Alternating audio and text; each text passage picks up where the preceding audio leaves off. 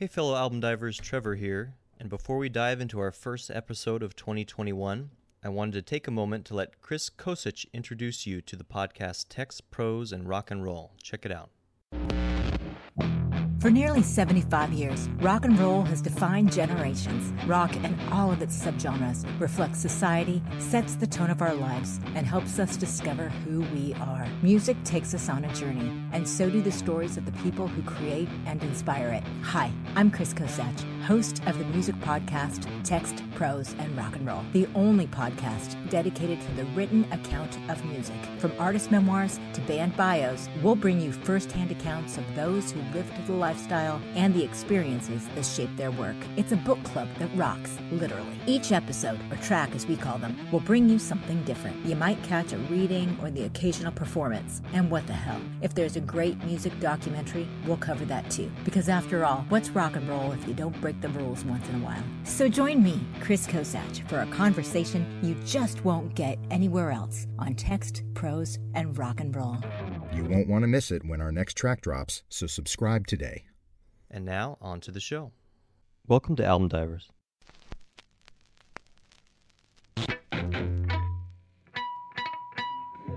This is a podcast created by two music lovers who still remember listening to albums from start to finish the way the artist intended. We give history, track-by-track analysis, and delve into the music and lyrics of some of the best albums of the past and today. Thanks for joining us. Let's dive in.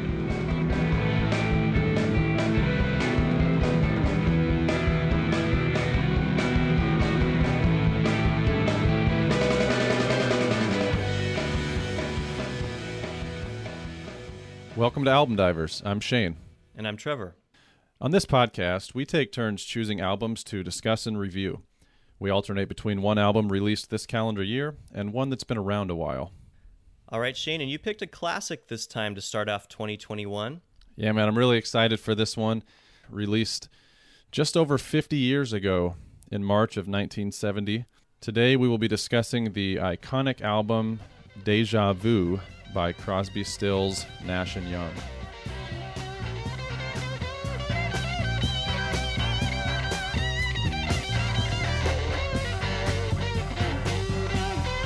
We are stars, we are golden, we are hero party, and we got to get ourselves back to the garden. By the time we got to Woodstock, we were heavily strong, and everywhere was a song and a celebration. All right, I'm really glad you picked this album. This is one of the albums I've probably been listening to longer than just about any other. I think you mentioned in our intro episode that Crosby, Stills, Nash or Crosby, Stills, Nash & Young is one of the first albums that you remember listening to because your folks were fans. Is that right? Yeah, they were big fans growing up, and I remember listening to quite a bit of their music. I don't know if we threw in an album and listened to it start to finish, but some of their hits probably showed up on some 60s and 70s compilation albums that we would throw in every now and then. But I do know from going through my dad's record collection that he has this album on vinyl. That's funny you should say that. All right, I was going to do this later, but I'm going to grab it now. This makes for very good radio, obviously, because everybody can listen to what I'm showing you. But this is my dad's original vinyl of this record. Obviously, really unique artwork for this one, and it's really cool for me to pick this up and hold it, knowing that my dad would have been a teenager putting this on the record player when he was young. Yeah, it's cool for us to review an iconic album that is more our parents' generation, their time, but has definitely stood the test of time. Highly regarded as one of the best albums from the 70s, one of the best albums of all time, really, probably top 200 or so on most people's lists. I'm glad we picked this album too because there's so many stories surrounding it that make it really, really appealing. But I will say I had a tough time deciding between this album and the debut self-titled album by Crosby, Stills, and Nash. I'm not sure which album I like more. That's to be determined. The reason I picked this one is because I reached out to my dad and said, hey, I'm thinking about reviewing a Crosby, Stills, Nash album on the podcast, but I can't decide between the two. And he said, definitely go with Deja Vu, because that's what he remembered of the group from the 70s, that when they had Neil Young added to the mix, that took them to a whole nother level.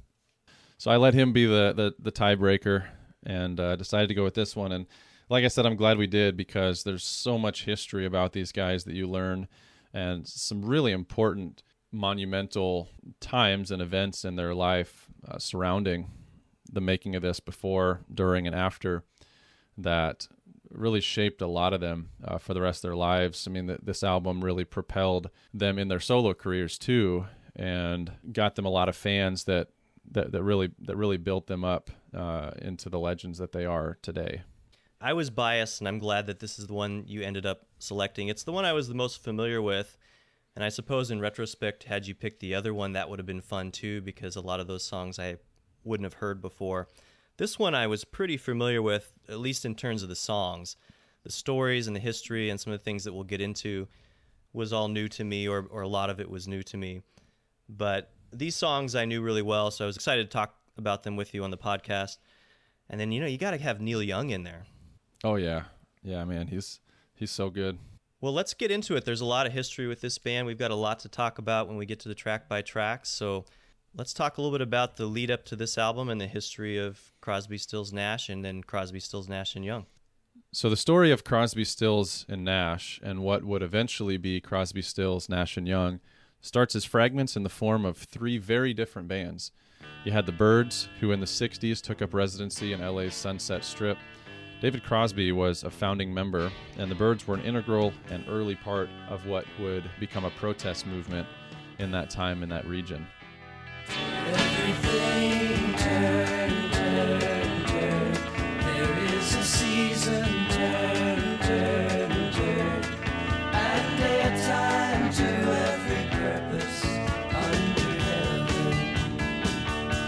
A time to be born, a time. Meanwhile, another folk band in the same vein, Buffalo Springfield, had begun making music in 1966. Buffalo Springfield was making a name for themselves with their two talented songwriters, Stephen Stills and Neil Young, trading hit for hit. Their biggest song of the era, For What It's Worth, became an anthem for the protest movement in the midst of riots on the Sunset Strip and the Vietnam War. There's something happening here, but what it is ain't exactly clear. There's a man with a gun over there, telling me I got to beware. I think it's time we stop, children. What's that sound? Everybody look what's going down.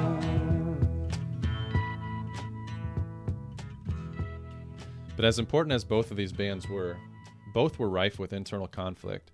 David Crosby was notoriously getting into trouble. Drugs were playing a large role in his life that were getting in the way of the Byrds' success, and he was also getting bored. Stills and Young of Buffalo Springfield were constantly trying to pull rank amongst the two of them in terms of which songs would be used, who would have the guitar solo on which track, who would sing, and just about anything else. Fights included screaming, breaking amps, and even throwing chairs. It was a case of a band with two leaders. Young would often just leave when things got too contentious. Both bands were booked to play the Monterey Pop Festival in 1967. Due to their internal strife, Young quit the band, Buffalo Springfield, just before the show. So Buffalo Springfield asked David Crosby to fill in, since he would be there with the Byrds anyway. Crosby jumped at the chance to further frustrate his band members and joined Buffalo Springfield on stage. What a field day for the heat down there. This was really the last straw for the Byrds. They fired Crosby.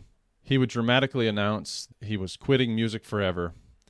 He bought a 50-foot schooner and moved to Florida. Buffalo Springfield also broke up not long after this incident. Young went off to work on solo projects, and Stills started gigging with Hendrix and Duane Allman, but was always keeping an eye out for his next formal venture. As could have easily been predicted, it wasn't long before Crosby resurfaced in L.A., but this time with a young artist he found playing in a coffee house in Florida by the name of Joni Mitchell. It was a Chelsea morning, and the first thing that I heard was a song outside my window, and the traffic. Soon Stills and Crosby became friends and started playing music together, getting high and hanging out. They started seeing a potential as a duo. Meanwhile, while all of this was going on in the States, pop group The Hollies were Britain's #2 hit-making machine, trying to keep pace with the Beatles. Graham Nash wasn't the lead singer, but he was definitely the leader.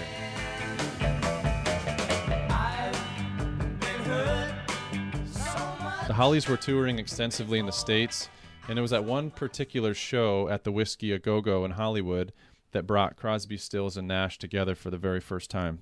Pulling the strings behind this meeting was Mama Cass Elliot of the Mamas and the Papas. She had recently met Graham Nash while in England, and she also knew Crosby and Stills were both looking to start something new and thought that they might all be interested in getting to know each other. They all got along, and Nash became fascinated with the American counterculture. The drugs, the message in the music, and the community were all new and attractive to him. Young girls are coming to the canyon, and in the mornings I can see them walking. And all of this culture centered around Laurel Canyon, an outgrowth of the Sunset Strip. It was idyllic and free. Leonard Cohen, Joni Mitchell, the Mamas and the Papas, Frank Zappa, the Turtles, Carole King, Don Henley, Glenn Frey, and countless others could all be found living and hanging out there, sharing music, sharing drugs, and sharing each other. It was at one such get-together of musicians at one of the common houses where people would gather in Laurel Canyon that Crosby, Stills, and Nash were officially born. Now, there are some debates among music historians and even Crosby, Stills, and Nash themselves as to whose house that was. Could have been Peter Tork of the Monkees, maybe Mama Cass Elliot, or potentially Joni Mitchell's place. Wherever it was, there was no debate about the sound. When those three got together and started to sing, everyone stopped and listened. It just felt right. I am yours, you are mine, you are what you are. You make it hard. Not long after, though, Nash had to go back to England, but the culture he had been exposed to in the States was now embedded in him. He tried to inject some of that culture and spirit into the Hollies' music upon his return, but his bandmates, and particularly their fans, weren't really getting it.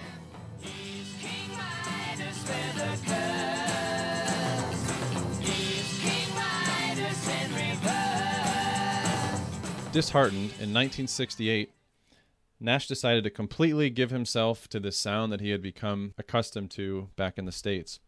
He left his band, his country, and his wife, and decided to move to Laurel Canyon. The minute he arrived, Atlantic Records founder Ahmet Ertegun helped negotiate him out of his Hollies record deal so that he was able to sign with Crosby and Stills. Crosby, Stills, and Nash also signed session drummer Dallas Taylor to be a part of their record. As they were signing this record deal, they all decided it was very important that they weren't technically a band, but rather an aggregate of friends governed by consent, not contracts. This was in large part due to the issues that they each had in their prior bands. Their debut album, titled Crosby, Stills, and Nash, made a huge impact. Three-part harmonies weren't really new in popular music because there were already bands like the Beach Boys, the Four Seasons, and even Graham Nash's former band, the Hollies. But this folksy roots version was really something new. In terms of its timing, the release of their debut album couldn't have been any better. The year prior saw the assassination of Martin Luther King Jr. and Bobby Kennedy, the Tet Offensive in Vietnam, and the election of Richard Nixon. The song spoke to these events, and with other songs in that era, they really unified a generation of people.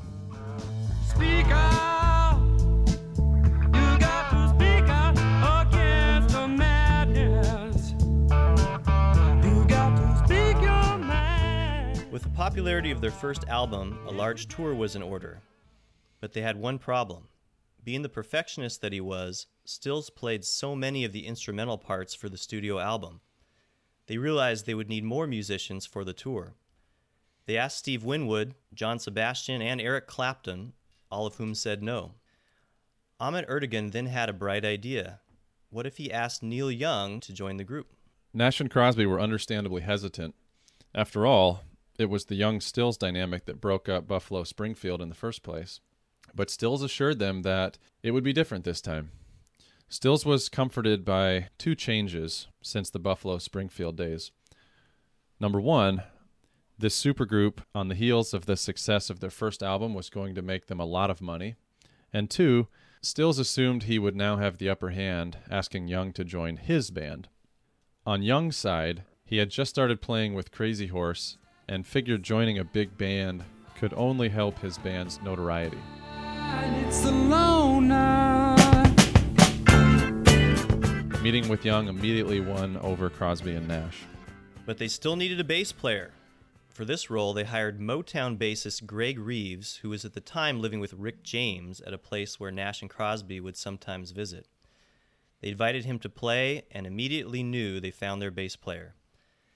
At the time, everyone thought he was just a young 19 years old. Turns out he was actually only 16. After the lineup was complete, they started touring. But this is where personal and procedural issues really started to pile on. We'll talk more about some of these issues as they relate to songs in the track by track. Some of the most notable issues that arose were Young's comments and actions that sent mixed messages about his level of commitment to the group, egos getting in the way of which songs were to be played and whose instrument would be louder, trouble with relationships, and most noteworthy, the death of Crosby's on-again, off-again girlfriend, Christine Hinton, in a car accident on September 30th in 1969. Despite the timing not being the best, Crosby, Stills, Nash & Young were still required under contractual agreement to release a studio album after their tour ended. They set to work recording Deja Vu at Wally Heider Studios in San Francisco, California, a mere 2 weeks after Christine's death. The effects of power struggle, grief, egos, differing levels of commitment, and, of course, more drugs than most people could probably imagine, really shaped the sounds of this album. But somehow, that madness is part of the tapestry of the album rather than something that ruins it. Each side contains 5 songs for a total of 10 tracks, and each member of the group has 1 song per side. Side A also features a cover of a Joni Mitchell song, and Side B features a Stills-Young collaboration. It's really about as fair as it could have been. Wally Heider Studios producer Bill Haverson deserves a lot of credit for his patience to keep this group together and make this album a reality. Deja Vu was released March 1970 by Atlantic Records. The album made its way to the top of the pop charts and produced 3 top singles, Our House, Teach Your Children, and Woodstock. A close second to Album of the Year, Deja Vu was edged out by Simon & Garfunkel's Bridge Over Troubled Water. Arguably the greatest accomplishment of Crosby, Stills, Nash & Young's careers, this album has been ranked in the top 200 greatest albums of all time by Rolling Stone magazine, and it has sold over 8 million copies to date. But it wasn't produced without a lot of hard work. Stills estimates the group spent over 800 hours in the studio recording before finalizing this masterpiece. Part of the reason it took so long is because the majority of the songs were recorded as individual sessions, with each member eventually contributing to the songs whatever the entire group could agree upon. Only 3 songs on the entire album were band sessions. All the others were combinations where the songs were essentially led by one person using the other people on their tracks. Although it may seem the album was thrown together in a disjointed fashion with a lot of tug-of-war between Crosby, Stills, Nash & Young, every member contributed and put their touch on this work of art. And there are moments of magic on this album that could not have been created without the brilliance of all 4 musicians. Deja Vu is a classic example where the whole album is really greater than the sum of its parts. To set the stage, before we get into the track-by-track analysis, let's recap the members of the group and their contributions to the album, and also give a nod to other musicians who made their way onto this iconic album. We'll start with the main 4. David Crosby on vocals and rhythm guitar, Stephen Stills on vocals, guitars, and keyboards, Graham Nash on vocals, keyboards, rhythm guitar, and percussion, and Neil Young on vocals, guitars, keyboards, and harmonica. Additional musicians on this album include Dallas Taylor on drums and tambourine, Greg Reeves on bass, Jerry Garcia on pedal steel guitar on the hit single Teach Your Children, and John Sebastian playing harmonica on the album title track Deja Vu. A lot of awesome details that we found in our research of this album. Believe it or not, that is just scratching the surface. We could have gone deeper and deeper, and if you're interested, I certainly encourage you to do so. Go read a little bit more about some of these backstories and relationships. There's a lot packed into this album we'll talk a little bit more about as we get into the track by track itself. But without further ado, the first song is called Carry On. The sky is clearing and the night is bright. The sun, he come, the world is open up. Rejoice, rejoice, we have no choice but to carry on. What a great opening track to start this album. I'm not sure if it's my favorite. It's really tough to choose, but it's definitely one of my top 3 songs from this album. It's a really upbeat, fun song. If you don't know the backstory, if you didn't know the backstory, you would think that's all that it was, but the band was kind of going through a dark time leading up to the making and release of this album. We brushed on that in our intro. That kind of sets the stage for this track titled Carry On.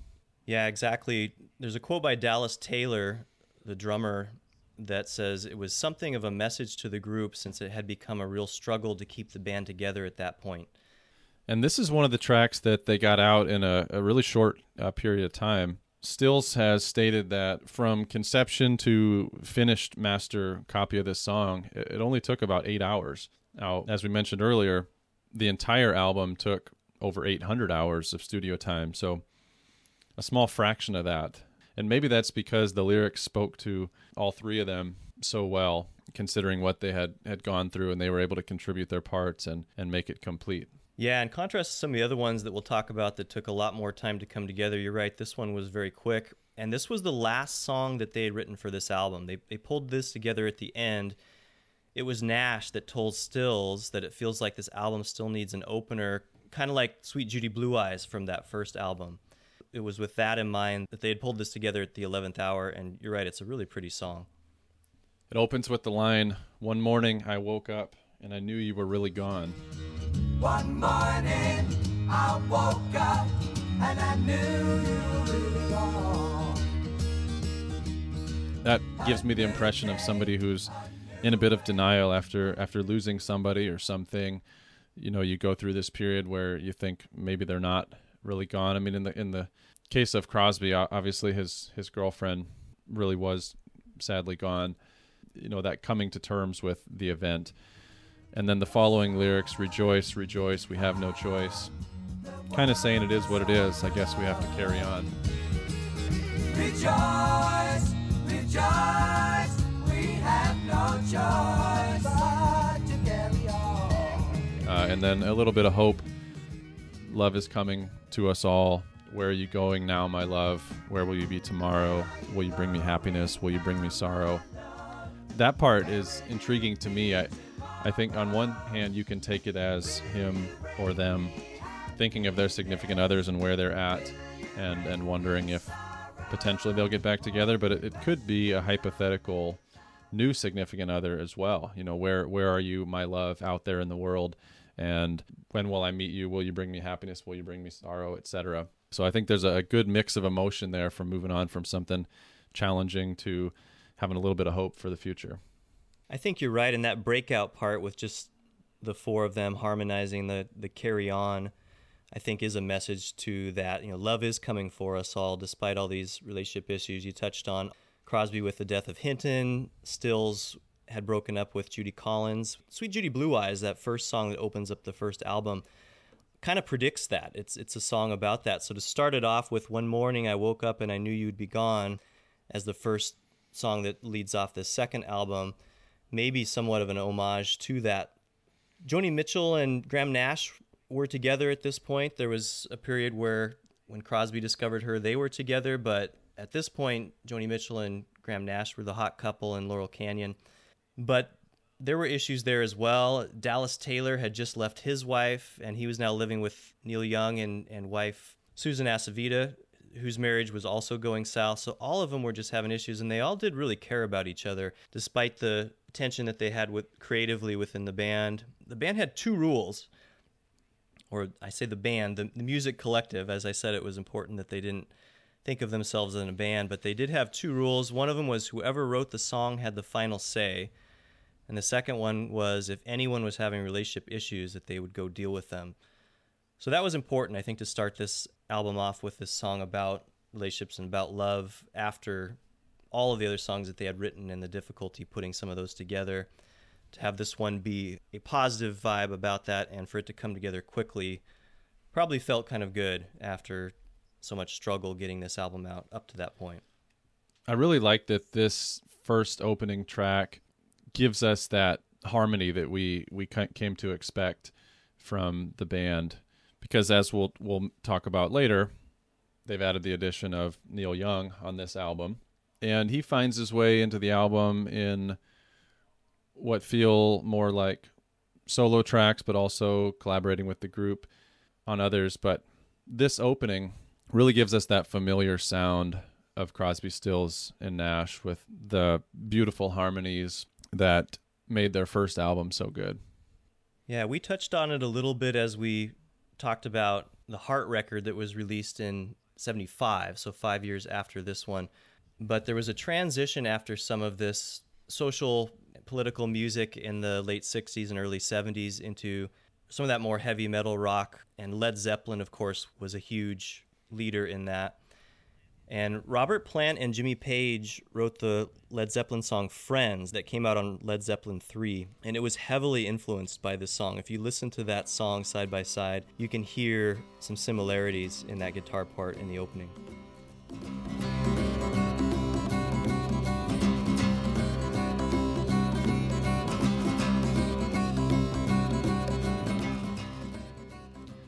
I think my favorite part is when they come back from the jam session in the middle of the song and they all harmonize Carry On, Love Is Coming. That's such a beautiful part. To have that start this album off, it's kind of an announcement to the world that they're back.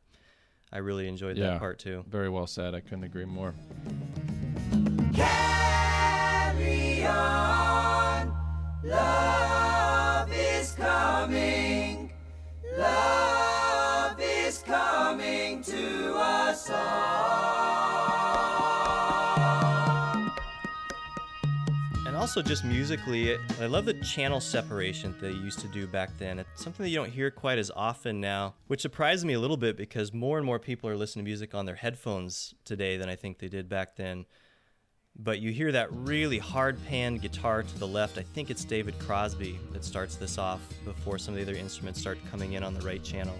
And it's a really fun listen to have headphones on, which is the majority of what I did dissecting and listening to this album. One morning I woke up and I knew you were really gone. Kind of missed that. I wish more current artists were doing that in the production side.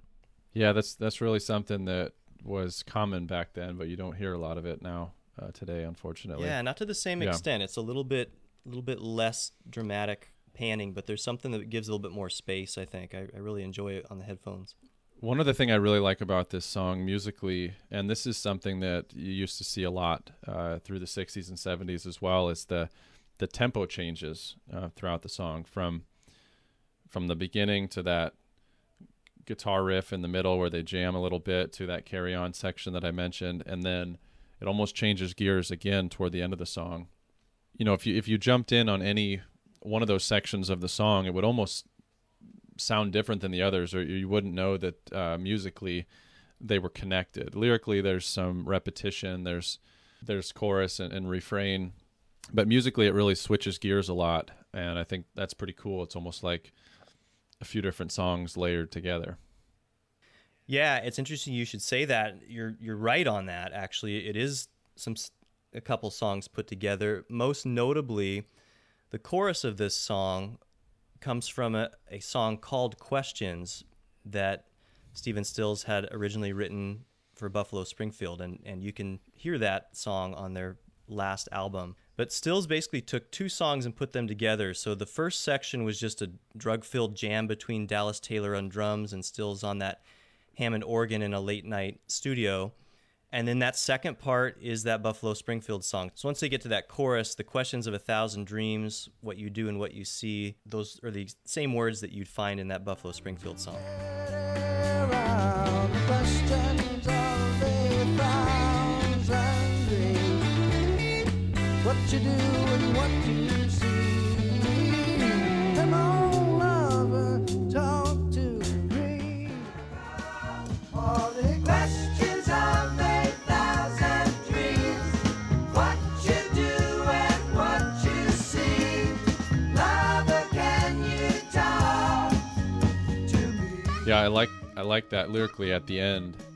You know, it's almost like they leave the door open for rekindling the flame, hashing things out. You know, can we just talk about this and maybe they'll get back together.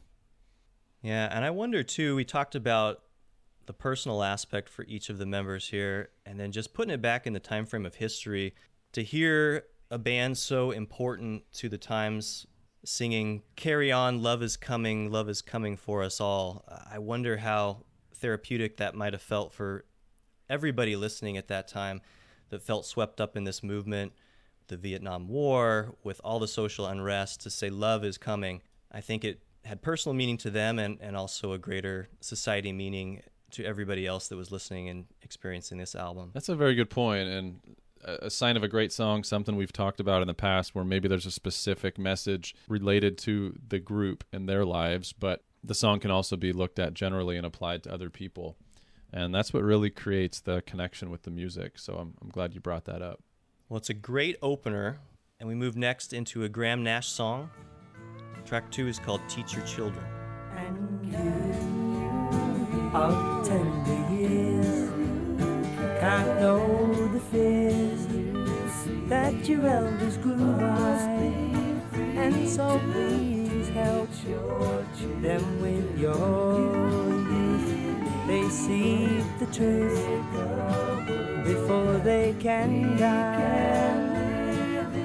Teach your parents well, their children's hell. Yeah, another great song. This is one I knew growing up. It's one of the more popular tracks from this album. But I didn't know the backstory until doing some research for this podcast. At the time, Graham Nash was really getting into art, especially photography. He mentioned in his 2013 autobiography that this song was inspired by a photo that he had of a 9 or 10-year-old boy standing in Central Park holding a plastic grenade clenched in his fist. And Nash couldn't help but think that if it were real, the kid probably would have thrown it. In regards to the photo, Nash stated, "The consequences it implied really startled me. I thought, if we don't start teaching our kids a better way of dealing with each other, humanity will never succeed." Yeah, did you pull a picture of that photo up? I did. I saw that. See it? Yeah. That was quite a emotional image. The photographer was Diane Arbus, was her name. She had a tough life. I won't go into details for her, but she died young, and a lot of her photos focused on difficult images like that. And for whatever reason, that really spoke to Graham Nash and inspired him to write this song. Yeah, that photo reminded me of what started as a Facebook group that's become pretty popular now. Have you heard of Humans of New York? Yeah. It started as going around interviewing people in New York, and I think they go nationwide, maybe worldwide now. But they get the person's story, and then they always take an image like that of the person standing there. Sometimes it's doing something meaningful to what they shared about themselves.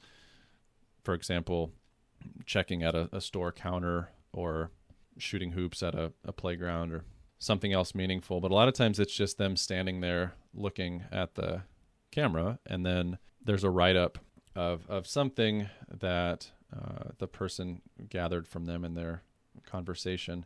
And this really made me think of it like if you were to put words to that photo and ask that boy what was going on in his head. I mean, from a 9 or 10-year-old kid, who knows what he would have said, but given the social climate of the time, you can see why Graham would have looked at that photo and had that impression. Definitely, yeah. And the message of it is kind of bi-directional within the generations. In the first chorus, he says, "Teach your children well, your father's hell did slowly go by. And feed them on your dreams, the ones they picked, the ones you'll know by." And then on the second chorus, it says, "Teach your parents well, the children's hell will slowly go by." So he changes the message as if, as time progresses, it's the younger generation giving something back to the parents, that there's a message to be said from both directions. Yeah, I picked up on that as well. It's almost a reversal in perspective. And you could look at it generationally in that it's really difficult for kids to understand their parents fully and their experiences because they occurred in a time that they can't relate to because 20 or 30 years has passed. And to the same token, it's difficult for parents to fully understand their kids as they develop because they're growing up in a time that's not like when they grew up. So there's always this disconnect. But I think you can also look at it specifically in the moment as well, in the sense that when kids are growing up, the parents are learning something about themselves via raising these children. So it's a bi-directional process of learning, or a two-way street that's constantly happening within the relationship of children and their parents. Yeah, I think I'm more tuned into those words now than I would have been any other time in my life on the eve of becoming a dad in about a little over a month here. I think that's maybe one of the things that excites me the most and also scares me the most, is to think about how this little guy is going to be, he's going to be like me. He's going to like some of the things that I like. I'm going to get to share some of the things that I'm passionate about, music being one of those things. Yep. But figuring out how to detach yourself from that and know that they're their own person, that line, the one they picked, the one you'll know by. It tells me that if you're paying attention, if you're watching your child grow, you're going to know where those dreams are taking them. And that's something that just happens organically, and you have to pay attention to that. Otherwise, I think it's easy to get swept up, or I assume it's going to be easy to swept up in thinking they're just an extension of you. Them on your dreams, the one they picked, the one you know by. Yeah, you have to guide them, I suppose, to some extent, but not too much that you restrict them from doing what feels natural, and that becomes their destiny. And I suppose you start out with a little bit more control and then slowly let that go as they grow up and start to think for themselves. But you'll figure all that out over the next 18 years, huh? Yeah, I'm sure I'll have it all figured out by then. I like that there's not any monumental answer to all that, as there likely isn't for any parents. I think just look at them and sigh and know they love you is probably about as good of advice as you can get, whether you're looking in the direction of the child talking to the parents or the parents going back to the child. I think there's going to always be some disconnect, but at the end of the day, hopefully you can at least know that the other person loves you, even if you don't always understand them.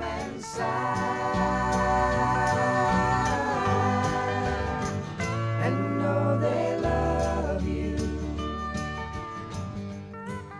Yeah, those lyrics stood out to me as well. And to mention what comes before the line you stated there, don't you ever ask them why. If they told you, you would cry. And then, as you mentioned, so just look at them and sigh and know they love you. Every kid has heard their parent at one time or another in response to you asking them why, because I said so. Mm-hmm. And as a kid, it's frustrating. You want answers, you want explanations, but sometimes, either you don't have enough experience, knowledge, and maturity to understand the answer, or it's something that the parents probably don't want to share with you. And reflecting on the Vietnam War, the social unrest, a lot of tough things that were going on at the time that parents raising kids would have had to deal with. Maybe there were some messages or things that they taught them that they had to do that they didn't want to give them the answer, because if they told them why, then you would cry, or you wouldn't understand, or it'd be too complicated. Yeah, or even, you're talking about the Vietnam War, but depending on how old the children are, if we're talking about the children of the 60s and 70s, your father's hell could have been World War II or the Great Depression, or just the struggle that they had through life in general. So if it's coming down from that generation to to these guys, that might have been their hell, the part that they couldn't understand. Yeah, totally. I texted you on Friday when I left work downtown San Francisco. My last patient of the day had canceled, so I had a little extra time, and I looked up on my phone. I wonder how far away Wally Heider Studios is. And it's changed its name to Hyde Street Studios at this point, but it was only a couple BART stops away. It was the other direction, but I decided it was worth it given the fact that I've had this podcast coming up and a little extra time with my last patient spot open. So I took a little trek over to what was Wally Heider Studios. I took a couple pictures and sent them to you. It's not in the best part of town anymore, but there's a little plaque on the ground commemorating some of the great albums that were recorded there in the 60s and 70s. One of the great albums was the Grateful Dead's American Beauty, which was actually being recorded at the exact same time as Deja Vu in Wally Heider Studios. Wow. Which is incredible, but what an amazing opportunity that presented. And with the Grateful Dead and Jerry Garcia just in another room, Stephen Stills reached out to Garcia to play a pedal steel on this song. And Garcia was honored to be asked, but he also protested, saying that he was kind of a novice on the instrument. But he did agree to give it a try. But he wanted to hear the song first and kind of play along with it as a warm-up. But Stills secretly rolled tape. So what you hear when you're listening to that slide guitar on this song is Jerry Garcia hearing this song for the first time. When it was done, Stills said, "Yeah, that's perfect." Garcia said, "Oh no, let me do it one more time." And Stills humored him, knowing the entire time that he was going to take that first take.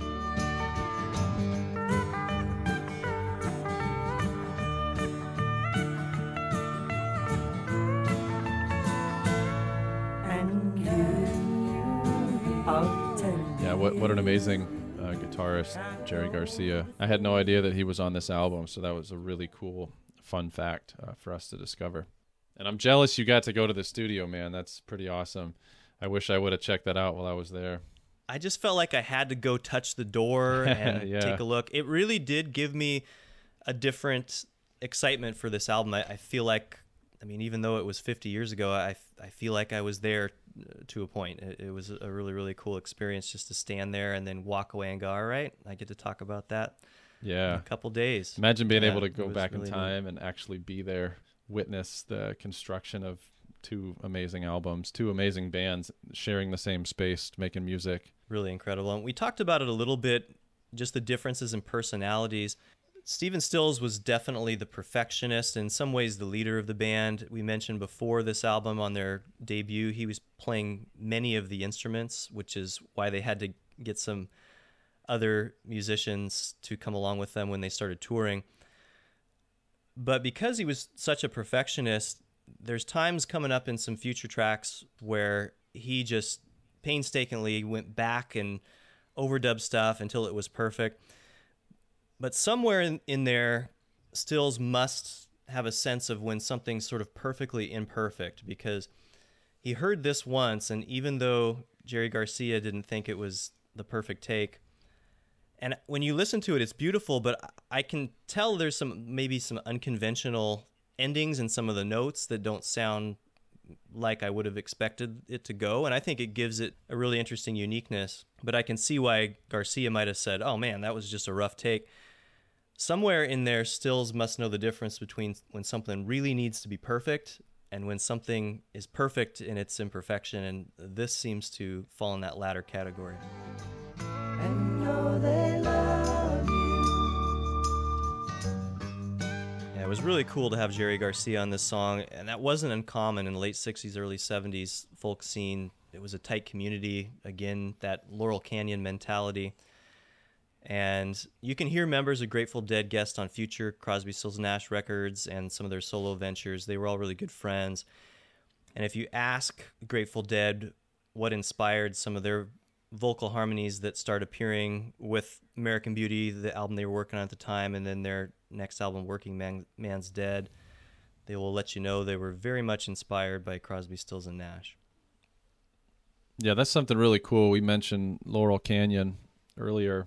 There were so many bands, up-and-coming bands. There's some really cool documentaries. Yeah, definitely. The one I'm most familiar with is called Echo in the Canyon. Yes, that's a great film. Just phenomenal to, think about all of those artists who were up and coming, who weren't famous. They weren't legends at the time, obviously, in the 70s. They are now, 50 years later. But to think that they were all living in the same place and all gravitating toward that area is really cool. To think about that. I don't know if something on that magnitude really exists today, although I did see that Laurel Canyon does still serve as a place for musicians, and there is still a little bit of that vibe being carried on today. Yeah. I think it really was magical and unique. That doesn't mean that something just as great hasn't come up in a different form. I think one of the fun things that we'll talk about as we progress with different genres and different time periods as we expand our music knowledge, and there was a lot of little pockets of the punk scene and the grunge scene and Motown, all those different things that had some regional influence. And that's one of the things that is a little bit lost now with how interconnected we are from an internet and social media standpoint. Sometimes location and sound don't go together in the same way that they did back then. So I would say probably nothing quite like the Laurel Canyon, but I hope we get to talk about some of those other music movements, different time periods. Yeah, that's a good point. Proximity isn't really a requirement anymore to form a band. And there's positive and negative about that. Right, yeah. I mean, we have the technology for people all around the world to get together, video chat, come up with an idea, go back to their own studios, record the tracks, layer them together, which oddly enough is something that happened on this album as well. We'll probably get into this, but yeah, Young especially was doing a lot of his stuff on his own. Yeah. But like you said, good and bad to it. It's really cool and special that today we have the technology for people to do that. Imagine if that existed back in the 60s and 70s. Who knows what would have been created. On the flip side of that, one drawback is that it's not as personal. You don't have that human connection to get together in a studio or in somebody's house in the basement in Laurel Canyon, pull out some old dusty guitar from the corner and just play raw music for people. But it is what it is. That's part of evolution. And that this album and us talking about Laurel Canyon and the movement of the 60s and 70s wouldn't be as special as it is if it weren't for the progression and the contrast and how we live today. So it's kind of a nature of how things work. Exactly. Yeah.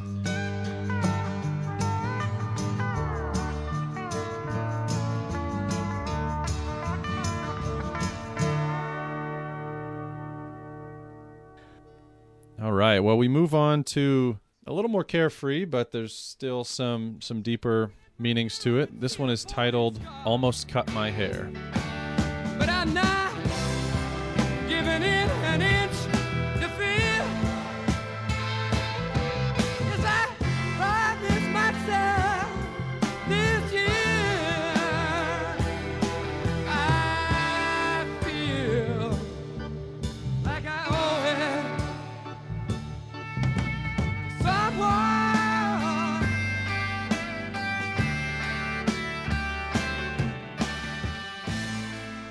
We led off the album with a Stills song, went to Nash song and Teach Your Children. This is, without question, a David Crosby song. Without question. Almost Cut My Hair, exactly. Yeah. This is one of the few recorded with all four members present in the studio at once, and this one was done with one take. That's awesome. Did you pick up on the very beginning before the music starts where somebody in the background says, I will now proceed to untangle the entire area? I will now proceed to entangle the entire area. Yes, and I was pouring through as much as I could to find it. The closest thing I could find, now this was me talking to somebody from a CSNY Facebook group that sent me a clip after asking that question to the group, but he said it's a short clip that was set at the beginning of the recording of a song called Horses Through a Rainstorm, and it was then taken and added to the beginning of Almost Cut My Hair for Deja Vu. I couldn't get any definitive answers. Did you read anything about that? No, I didn't do any research on that, but I think there might be a connection to the song, and it should be taken in a literal sense that he almost decided to cut his hair because it was getting difficult to manage. Untangling this mess of hair is quite the process. And that's exactly why I ended up cutting my hair. It got to be way too much. Shane, your freak flag is not flying anymore. No, but it's there in spirit. I'll tell you what, when we started this podcast, I didn't think your hair was going to make it into every episode, but it's made a few so far already. It pretty much it's all of them. It comes up more often than I would have thought. Let's put it that way. Yeah, that's a good thought though. Maybe it does have deeper meaning, or maybe he decided he'd apply it to that after the fact, because it sounds like that song "Horses Through the Rainstorm" existed before this, but maybe it made sense to apply it because of, like you said, hair being entangled, perhaps. Yeah, it could be. Yeah, I'm not sure what the connection to that song you mentioned would be, except for that they heard it and thought it was fitting to start out the song here. But it does weave in well with the rest of the lyrics. I love the part at the beginning where he says, "It's getting kind of long." Like from the very beginning, this is a really playful song. It's getting kind of long. And Crosby has reflected on it, saying, "It wasn't my proudest moment. I don't really think the lyrics are that great. In fact, during this time, the members weren't always getting along the best, and they were critiquing each other's contributions, and that was part of the friction that was happening within the group." And Crosby had told Rolling Stone magazine that he kept Almost Cut My Hair on the album, despite having strong protests from Stephen Stills that it shouldn't make the cut. He didn't think the vocals were good enough. But as the dust has settled, they look back and say that it had its significance on the album. Lyrically, I think it really does have a great message. And to come full circle back to the opening, where the clip from the song you mentioned that says, "I will now proceed to untangle the entire area." After he says it's getting kind of long, he says, "I could have said it was in my way." So he's hinting at it becoming difficult to manage, to have to untangle, to work with and deal with it. I could have said it was in my way, but I didn't, and I wonder why. I feel like letting my freak flag fly. But then he says, "But I didn't," answering the question. "I almost cut my hair, but I didn't. And I wonder why. I feel like letting my freak flag fly." You mentioned the freak flag already. That was a term that Crosby is often credited for coining. However, it was also on Jimi Hendrix's song "If 6 Was 9" that was released in 1969, the year before. Yeah, he said, "I'm going to wave my freak flag high," is how he said it, yeah. White-collar conservative flashing down the street, pointing their plastic finger at me. They're hoping soon my kind of drop and die, but I'm gonna wave my freak flag high.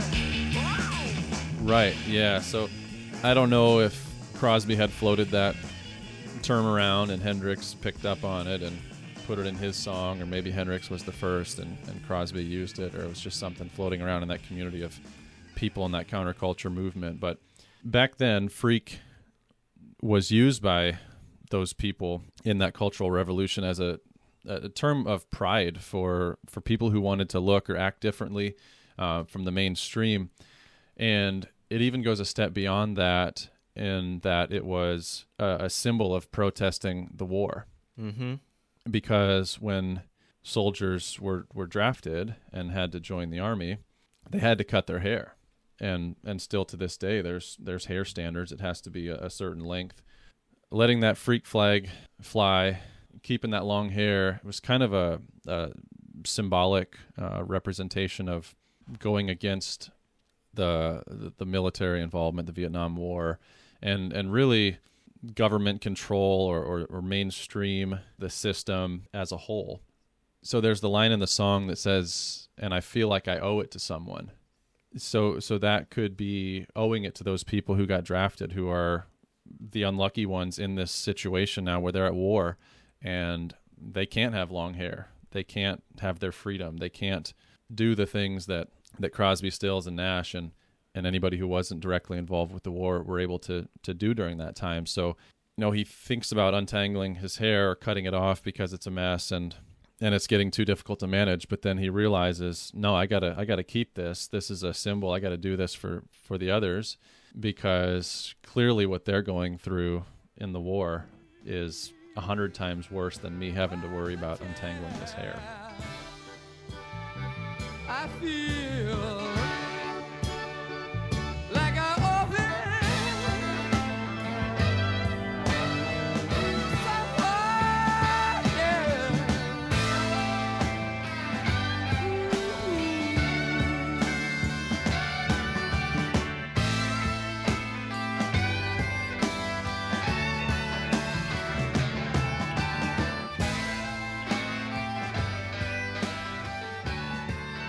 Yeah, I think that's exactly right, and it was a huge symbol back then. I can't think of anything quite like that since that you wore on your body. I mean, I guess tattoos and that might signify that, but even a lot of that's becoming so mainstream that back then growing your hair out, it was definitely a division between which side you were on, and that was an important thing to signal to the world.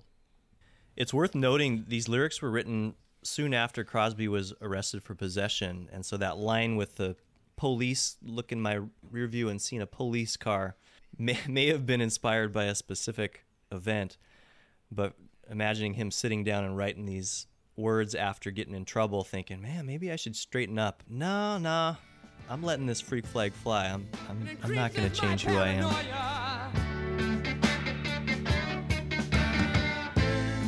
Like looking at my mirror and seeing a police car. That was a good example too. You mentioned that Stills didn't like this song. He thought the vocals were bad. That's another good example of what I was talking about before, where he was such a perfectionist in certain ways. Like in this one, they weren't good enough. Whereas with the steel guitar that Jerry Garcia was playing on Teach Your Children, and then another song coming up where a mistake is made that he left in, despite the fact that he's a perfectionist, he's still got some eye on, like, all right, this should be one way versus the other. He got outvoted on this one. The rule that we had at the beginning that said whoever writes the song has final say, that was rule number 1 of 2. I guess Crosby used that card on this song to keep it in. Yeah, and I mean, I like it. I really like the funk elements in this song, how it's a little more intense and direct in the way he's singing, and part of that it's a different singer than we heard on the first 2 tracks. But I think to this point in the album, it's kind of cool that we have the contrast of an opening track that has really good harmony and that hangs its hat on very good vocals, almost like a choir, singing their parts really crisp and clean, to another track, the second track, that's a little slower, more simple, probably more lyrically driven than music, and a little more folky. And then now we pick up the pace a little bit and get some rock elements in there. So already less than a third of the way into the album, we've had a really good variety of sounds with contributions from everybody except a guy we'll get to talking about here in a little bit. Yeah, we mentioned that Neil Young is on this one. This is one of the few recorded with all 4 members in the studio. That's right, but you really don't hear him that much. He doesn't shine. Yeah. I mean, it's all Crosby on the vocals here, and even though the subject matter of this song, like you said, is kind of silly in a way, I think what really stands out on this one is the emotion that Crosby just has in general right at this point in the recording studio. As we mentioned, Christine Hinton had just died. One thing we didn't mention is we mentioned that each member has 1 song per side. This is Crosby's song on this side. But both of Crosby's songs were written before Christine's death. He couldn't bring himself to write any music for this album. So this song existed prior, and it's kind of just all he can do at some points, just to show up without sobbing uncontrollably in the studio. In fact, he did a lot of that. And I think you can just sort of almost hear him cracking on this song, even if it's not about Christine's death. That's top of mind for him. And I think some of the emotion is displaced and related to that as well. Yeah, I think you're right on that one. Last thing I wanted to mention on this song is If 6 Was 9, that Jimi Hendrix song, was on the Easy Rider soundtrack, and it was a movie that starred Dennis Hopper as a guy named Billy, and he was a character based loosely on David Crosby. If you look him up, Dennis Hopper looks a little David Crosby in this movie, so that song kind of comes full circle again.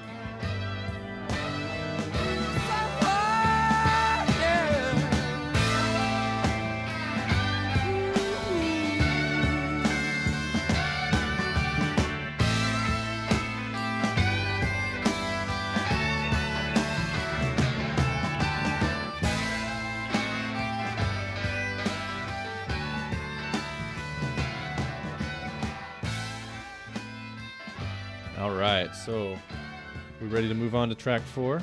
Let's do it. Track 4 is Neil Young's contribution to the first half. This song slows it down a little bit. The beautiful song is called Helpless. Blue, blue windows behind the stars. Yellow moon on the right. Big birds flying across the sky. Throwing shadows on our eyes. Yeah, beautiful song. Neil's voice is so sweet and pure. I mean, it's such an iconic sound. Anybody who follows music can recognize that immediately.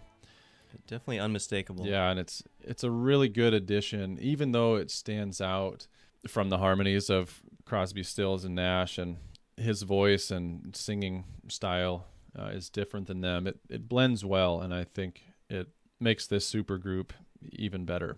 So the song starts out by saying, there is a town in North Ontario with dream, comfort, memory to spare. When Neil was 4, his family moved him and his brother to, I'm not sure if I'm going to say this correctly, but Omemee, Ontario, Canada, which Neil describes as a nice little town, a sleepy place, as he stated before. Everybody knew everybody. It just kind of had that small town feel to it.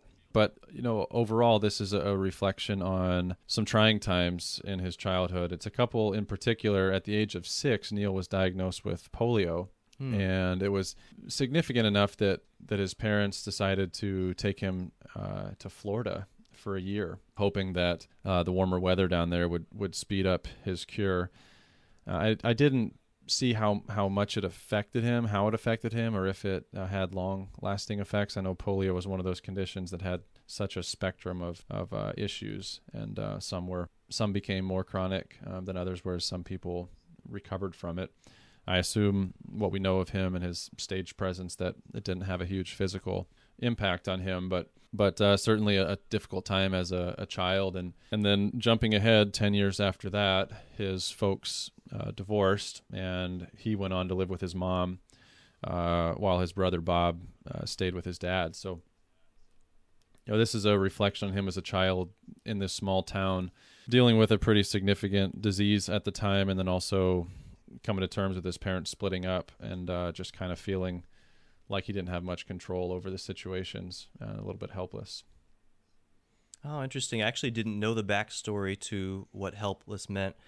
I did read, I think you're saying it right, Omemee is actually South Ontario, so there was a lot of question as to why. I didn't see that. Okay. Yeah, why he said there's a town in North Ontario, but Young had said that it just references more of the idea of a town. I guess he just probably liked how it sounded better. There is a town in North Ontario, a stream, comfort, memory to spare. And in my mind, I still need a place to go. All my changes were there. He didn't expect people to have a podcast and go look up all the details and fact check. You know, he probably knew somebody was going to pour over it, and people certainly have before us. But he liked it that way, and that's how he wrote it. But yeah, South Ontario, I think, is really where he grew up. Yeah, it's really a beautiful song, though. That the way he sings "Helpless" and that repetition, it feels helpless. Leave us helpless, helpless, helpless.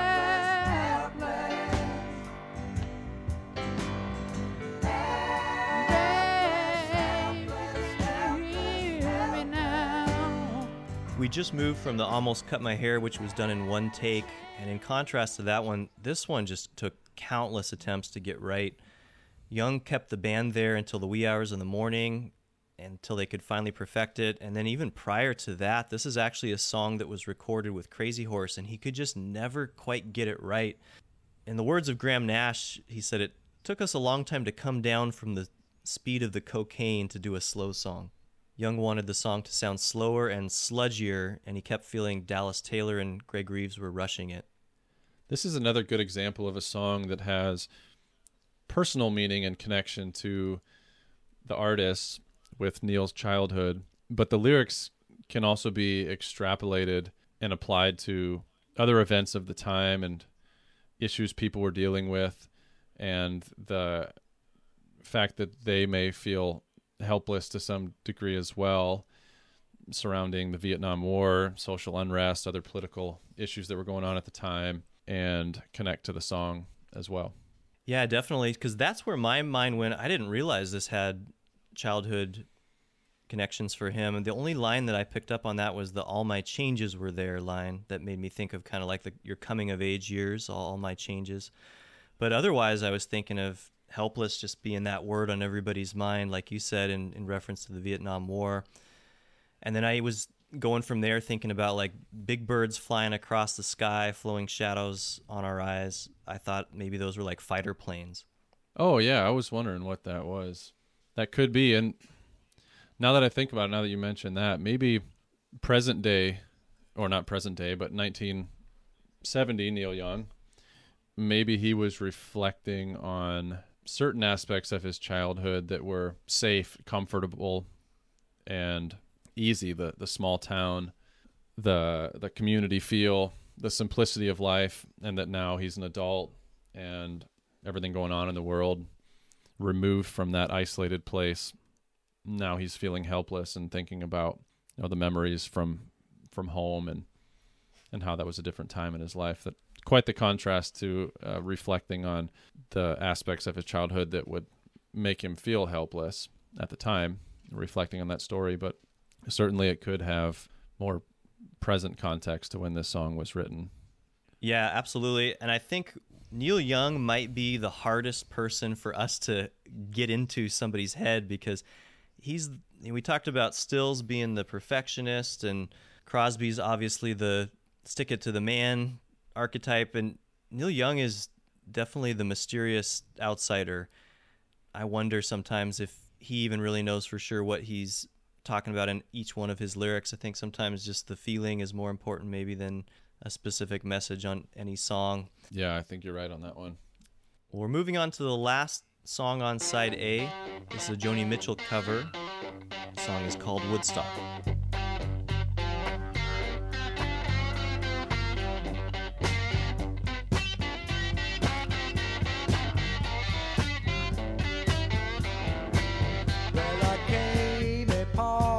Child of God, he was walking along the road, and I asked him, "Tell me, where are you going?" Mister told me, said, "I'm going down to Estes Farm, gonna join in a rock and roll band.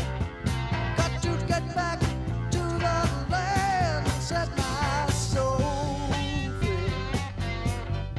We are stardust, we are golden, we are billion carbon, and we got to get ourselves back to the garden." Yeah, as you mentioned, this is a Joni Mitchell cover of a song that she wrote in response to Nash's description of the events surrounding Woodstock.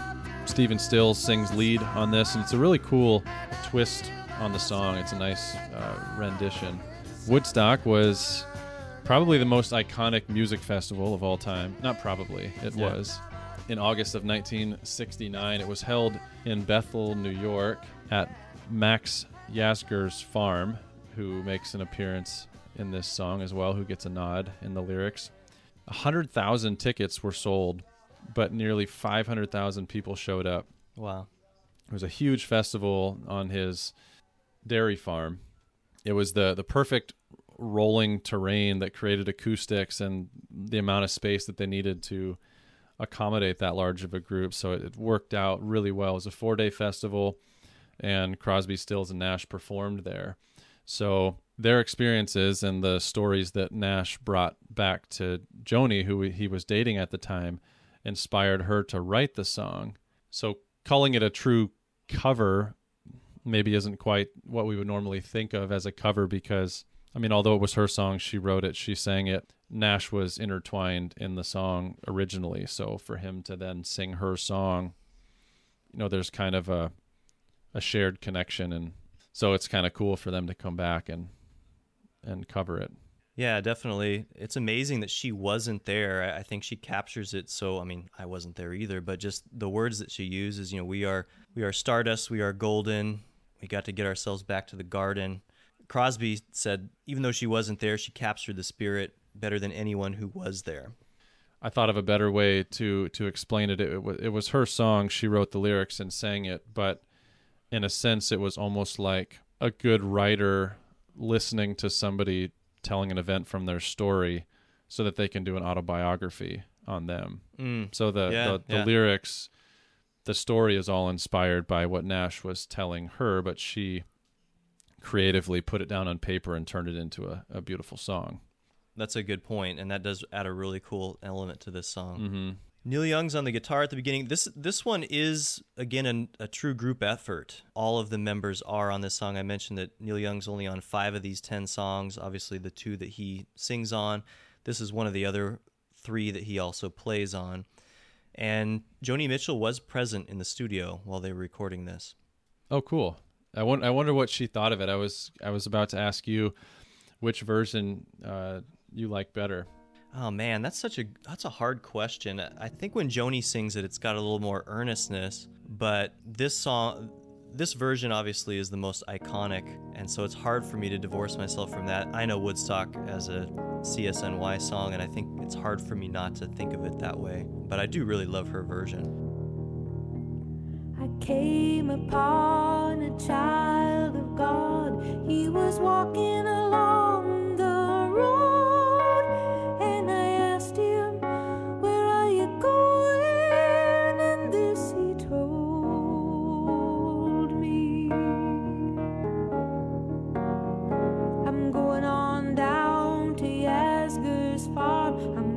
Join in a rock and roll band. I'm gonna camp out on the land. I'm gonna try and get my soul free. We are stardust. We are golden, and we got to get ourselves back to the garden.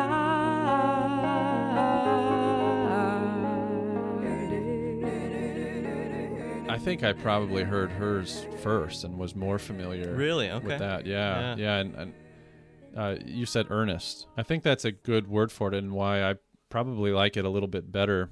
It gives me that feeling of youth and the spirit that was intertwined in that counterculture of hippies all joining forces to go to New York to this dairy farm to put on this 4-day music festival centered around love and peace and togetherness, social justice, and even elements of this moral superiority or a self-righteousness of sort in that harmonized fashion of everybody coming together for a cause. It feels like the song should be slower and depict the personal connection, the deep spiritual part of that Woodstock experience for all of those who attended.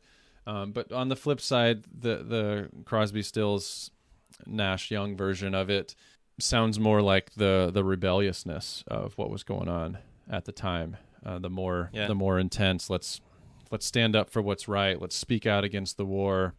Let's really make our voices heard. So that whole counterculture movement was a balance between people who wanted to really foster harmony, love, and peace, but at the same time speak out against a larger group of people who didn't think like them. Right. Yeah.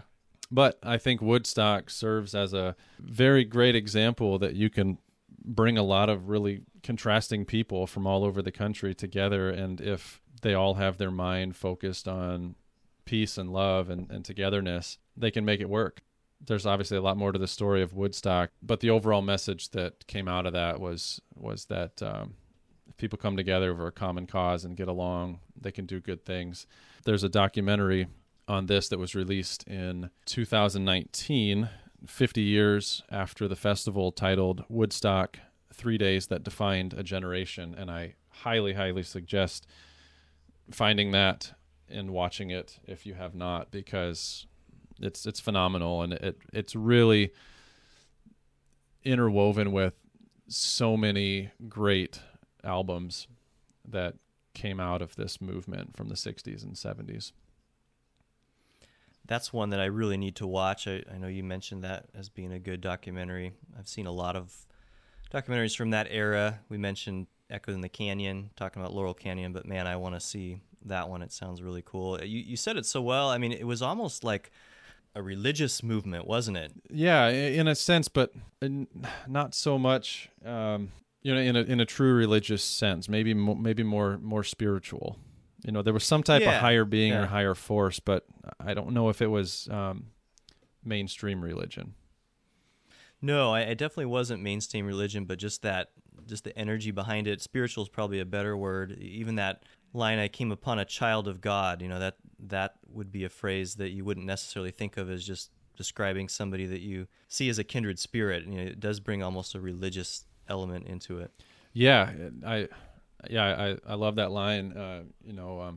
Envisioning somebody making the walk to Woodstock, because they weren't expecting that many people, and it was a small town. I don't know the population of Bethel, but it was a very small town. It was the most action that town has ever seen, and people had to park miles away, and they just left their cars like all over the town, miles from the town, and people would just walk for hours to get in there and get their spot. So I can imagine Nash seeing somebody, maybe a young kid, a 17-year-old kid, walking by himself on a mission, guided by some spiritual force, wanting to join in with all these other like-minded people for the better good of humanity, and describing that to Joni, saying, it was like a child of God, just moved by the Spirit and making their way. All these people flocked to this festival, and so in a way, it was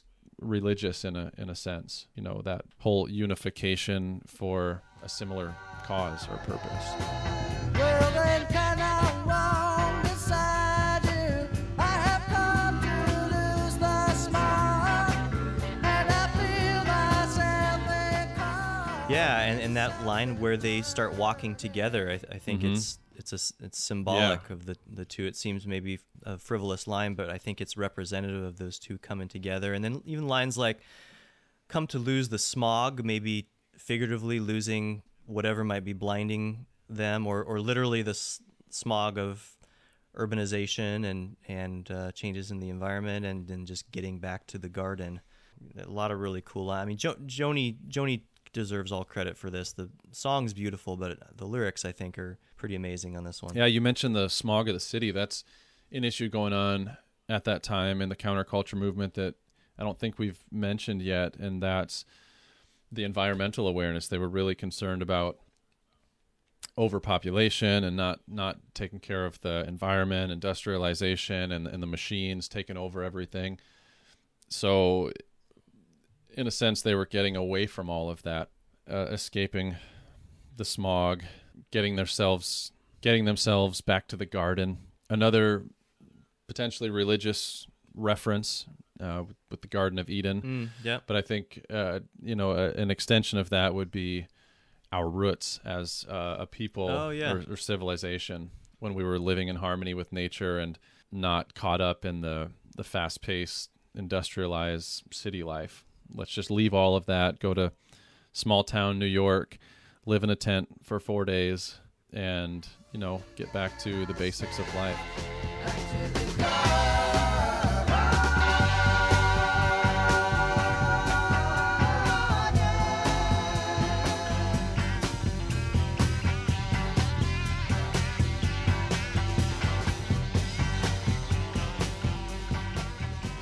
Find a way to survive, which became pretty difficult.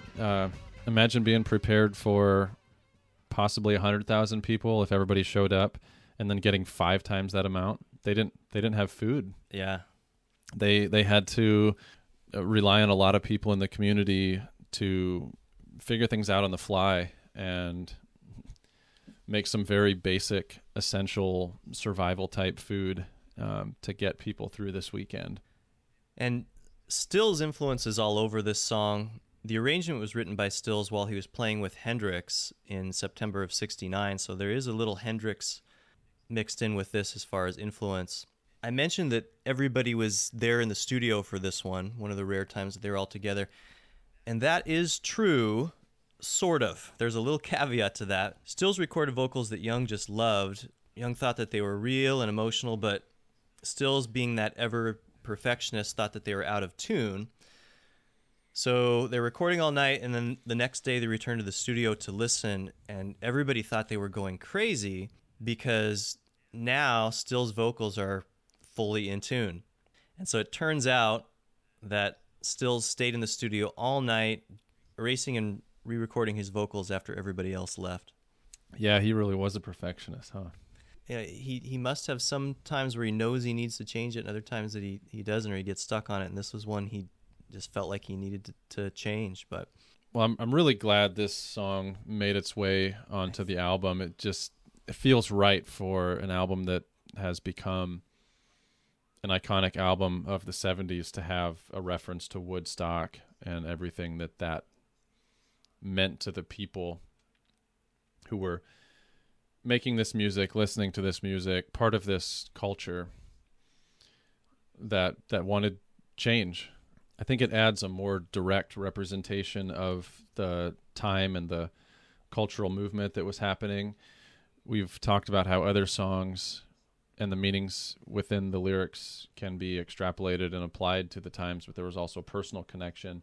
This one clearly is a recount of a historical event of Woodstock that serves as a monumental statement that was made by this entire group of people. I agree. And this song was written about, obviously, a beautiful event, but by the time this album was released, it was released after the disaster at Altamont Speedway, where the Rolling Stones put on that concert where the Hells Angels were the security. A lot of people think of that event as basically the death of the 60s. So just a reminder that even though the song's about peace and harmony, those things are not always easily achieved. Hey man, look, we're splitting. If those cats we're splitting, man, if those cats don't stop beating everybody up inside. I want them out of the way, man. I don't like unity. That guy's got a gun out there and he's shooting at the stage. Hey, there's that guy. He's got a gun. Hey, people. Yeah, and to this day, we're still dealing with a lot of the issues that they were fighting for back then. War, social unrest, environmental concerns. Seems like a lot of these songs, especially this one in particular, can apply to current events. Yeah, I think you're right about that. One of the things that I think we're missing a little bit in our generation is that shared experience of music. One of the awesome things about music today, as we've discovered when we've been picking newer albums for our podcast, is you can find so much music out there, but flipping on the radio is not where you're going to find the best new music.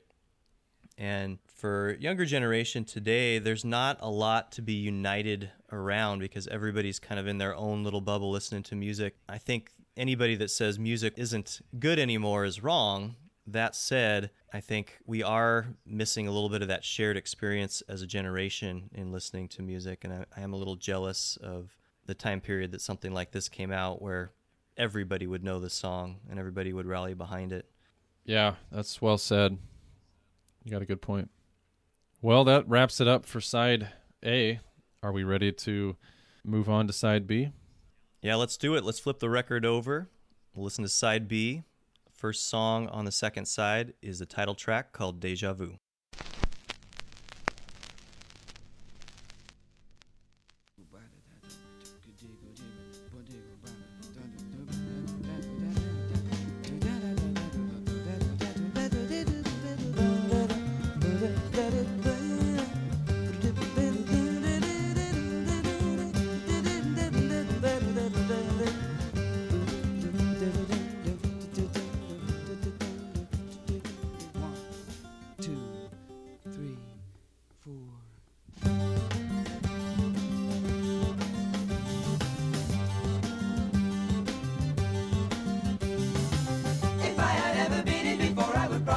Just what to do, don't you? If I had ever been it before on another time around the wheel, I would probably know just how to deal with all of you.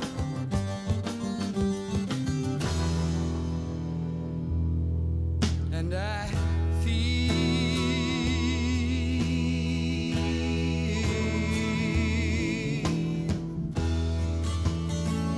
like I've been. I think this song is a nice way to start off side 2 after a little more fast-paced, upbeat track 5 in Woodstock. This one slows it down a little bit and kind of sets the mood going forward the rest of the album. Yeah, we're on to another Crosby song, and as we talked about earlier when we mentioned Almost Cut My Hair, both of Crosby's contributions to this album were written prior to Christine's death, so no writing for Crosby leading up to and during the making of this album. Fortunately, he had a couple songs tucked away, and this is the second of those that made this album. I read in an interview that Still said getting this album out was almost like pulling teeth, and that this track in particular must have had about 100 takes in the studio. So we mentioned a couple of them were put out start to finish really quickly, but overall they spent 800 hours in the studio, and this must have been one of them that they were hung up on for whatever reason. Yeah, there's some cruel irony then for that song to be called exactly. Deja Vu. Right. You can see them in the studio being like, is this a joke? Are you messing with me right now? Should we change the title of the album? We're cursed. Yeah, seriously. I hadn't thought about that. I read that same thing. Yeah, 100 takes. It feels like we've been here before. Right. It's funny how some songs came together so quickly. In fact, we've got one more on this side that was just a one and done. But yeah, another one that took 100 takes. I think we talked about Helpless from side A being kind of like that. So some songs came naturally and other ones were, as Still said, like pulling teeth. So other than the obvious overlaying theme of this song based on the title, what do you think it's about? Well, I was biased a little bit because I did read that this song was written about an eerie feeling that Crosby had when he was on a friend's sailboat. He was quoted as saying, I felt then and now like I had been there before. I don't believe in God, but I think the Buddhists got it right. We do recycle.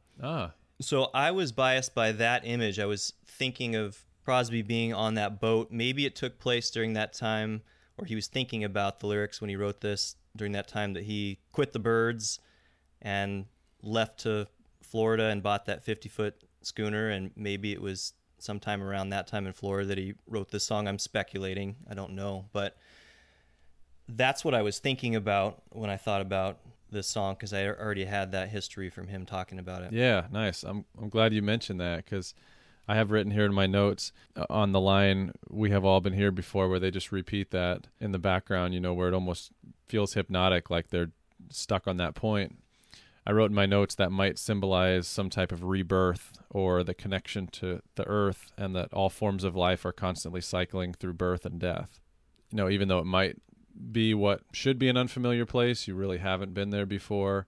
It kind of feels like it. That's that whole idea of deja vu, except for in real life, a deja vu moment typically happens when you actually have been there before. But if you haven't been there and it feels like you have, then maybe that is a place or an event that your former self had experienced in a different life, if you believe in rebirth and the connection to the earth, and that we're all born from the land and we die and we recycle, and people and organisms in life all kind of is in this circular motion, this constant cycling.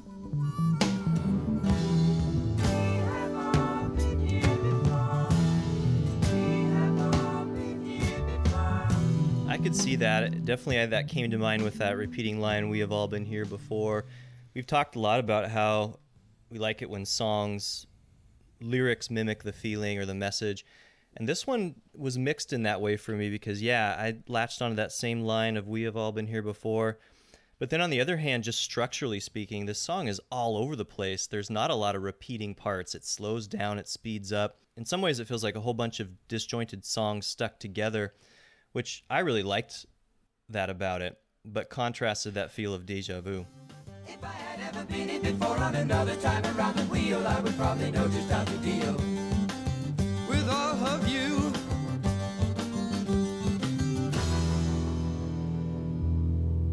And I feel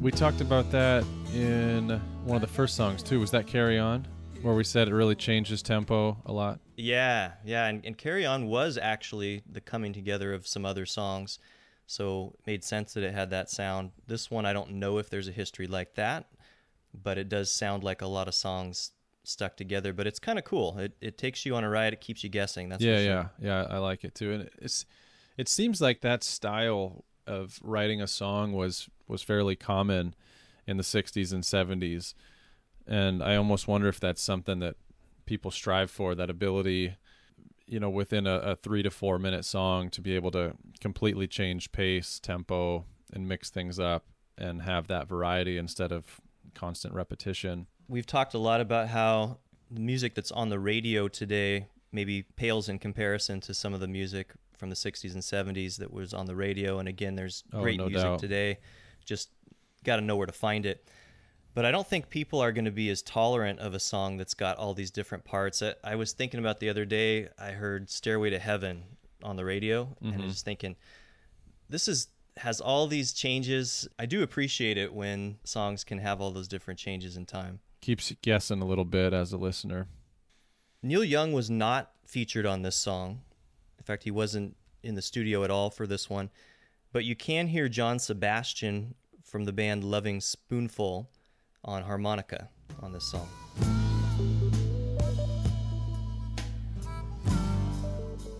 Oh yeah, that's right.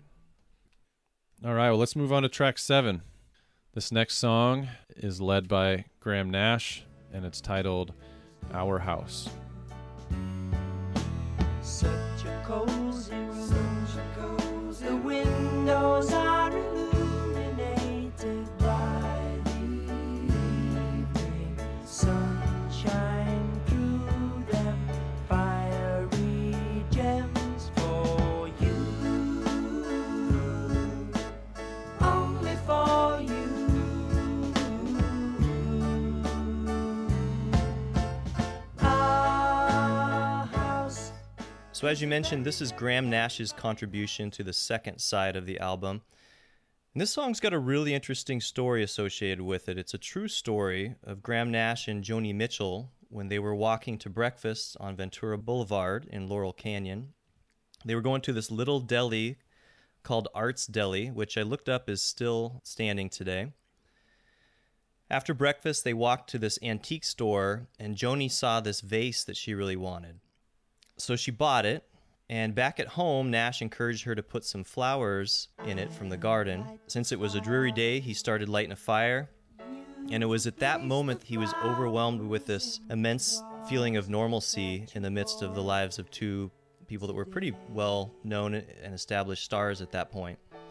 Staring at the fire for hours and hours while I listen to you play your love songs on. Typically it'd be Joni playing on the piano, but this time Graham Nash jumped on the piano and this song just came out of him very, very quickly.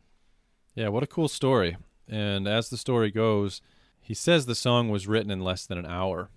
When you read the story and you hear people recount this day, you almost get the sense that he sat down at the piano while he was watching her pick the flowers outside and wrote this song. And then when she came in with the flowers, he had the fire going and he immediately played this song for her. You know, like everything just fell into place perfectly. But who knows, stories get fabricated or embellished over time. That's probably a better word for it.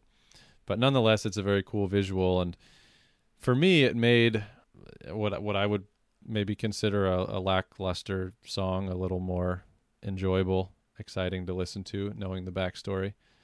But it wasn't one that really stood out to me musically that I really enjoyed as much as the others. I liked it. I remember you texting me something about that. I think the la la la la la la part bugged you a little bit, if I recall. Yeah, musically, I didn't really like that part. I thought it was maybe overdone a little bit and kind of fluffy for a group that has such musical talent vocally. It just seemed very elementary. But at the same time, knowing the backstory, when he's talking about how life used to be so hard and now everything is easy, it's painting the picture of them being in this fairy tale world now where life seems perfect, nothing can go wrong. They had this amazing day, and maybe that's the impression that they're wanting to give off with the sound. Again, matching the music to the lyrics and the experience that you're supposed to get. It's kind of like a fairy tale, and you're bouncing around in La La Land. Maybe that's the whole point of the song.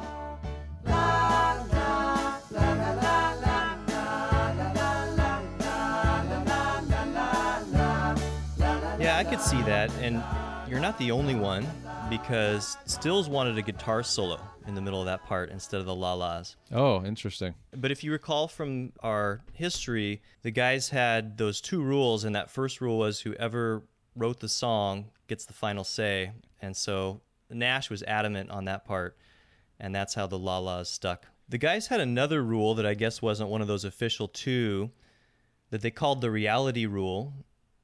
And that meant if a member brought something to the group that they didn't like, they could veto it. But on the other hand, if they were playing it and everybody else started already imagining their parts, they'd keep it. And that's exactly what happened with this song. Graham Nash came in with his demo that he recorded in 1 hour, and then it wasn't long before each guy could hear their parts, and then this song was born shortly after.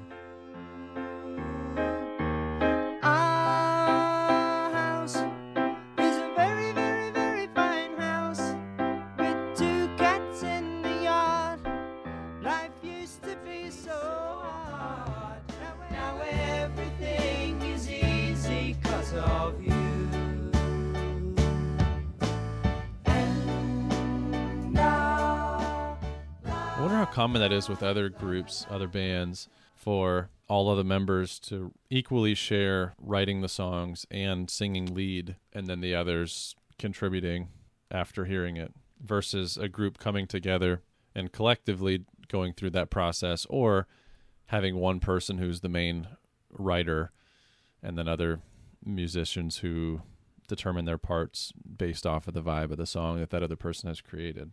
It's a really, really good question. That's one of the things when we've gotten to ask some of the artists we've had on how some of that stuff comes together. I'm thinking of Sunny Day specifically, Sunny Day Real Estate, how interesting it was that they were all sitting around writing the lyrics even together. I bet it's kind of rare.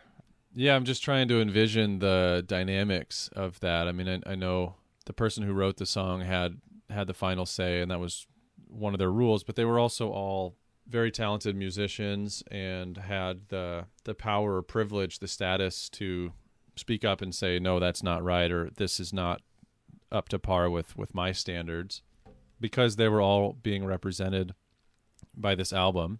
And it was early enough in their careers that they wouldn't necessarily want to agree with somebody and simply be a part of it to move on in the process, or to shift the focus maybe to get to their song after finishing somebody else's song. But I can imagine it would be tough if one person writes this song that they're super proud about and they say, guys, I can't wait to share this with you. Let's get together in the studio tonight. Graham comes in and he just had this amazing time and he wrote this song and loves it. And then the other guys are put in a tough situation if they don't like the song, because they'd have to break that to the person.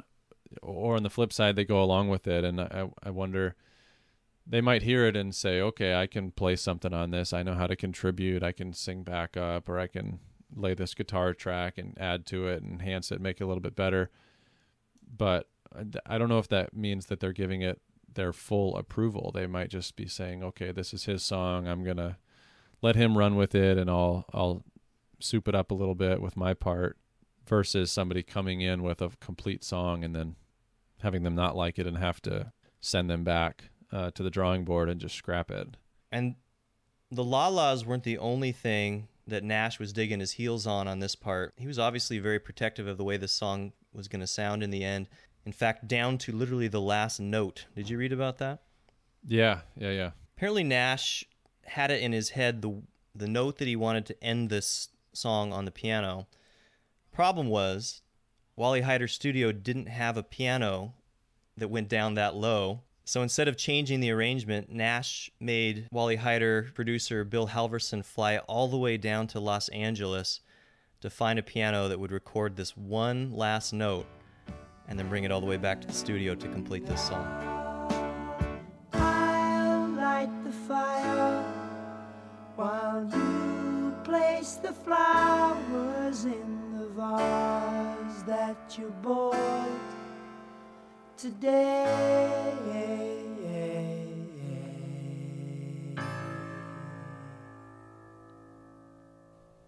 Yeah, that's crazy.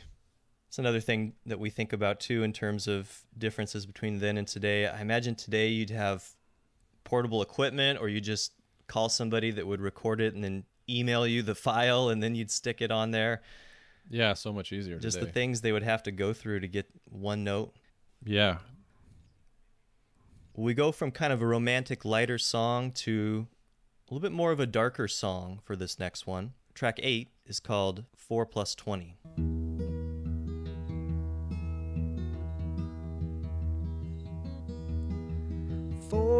24 years ago, I come into this life, the son of a woman and a man who lived in strife. So we're on to Still's contribution to side 2. This is a really interesting song. It's a shorter song. Initially, when I was reading the lyrics to this song, starts off, it says, 24 years ago I come into this life. And Stephen Stills would have been 24 years old in 1969 when he wrote this song. So that seemed to make sense at the time. But as I was reading deeper, Stills is quoted as saying it's about an 84-year-old poverty-stricken man who started and finished with nothing in the Crosby, Stills, Nash box set. Yeah, that threw me for a loop too a little bit. I thought it was a 24-year-old speaking in present tense, but when you told me about that, I had to reconsider the meaning of the song and the perspective of that opening line. Possibly it's an 84-year-old man who's reflecting on different stages of his life and what he was thinking at the age of 24, and that maybe he was truly poor by definition of not having much money at that time in his life. But there's that line, a different kind of poverty now upsets me so. Night after sleepless night, I walk the floor and want to know, why am I so alone? So now he's using that word poverty, not necessarily in a financial sense, but that he's lacking something. He's alone. He doesn't have somebody with him. Maybe he's missing his health. He's missing his youth. He's realizing he's toward the end of his life, and now he feels poor of all of the things that brought him joy in life. A different kind of poverty now upsets me so. Night after sleepless night, I walk the floor and I want to know why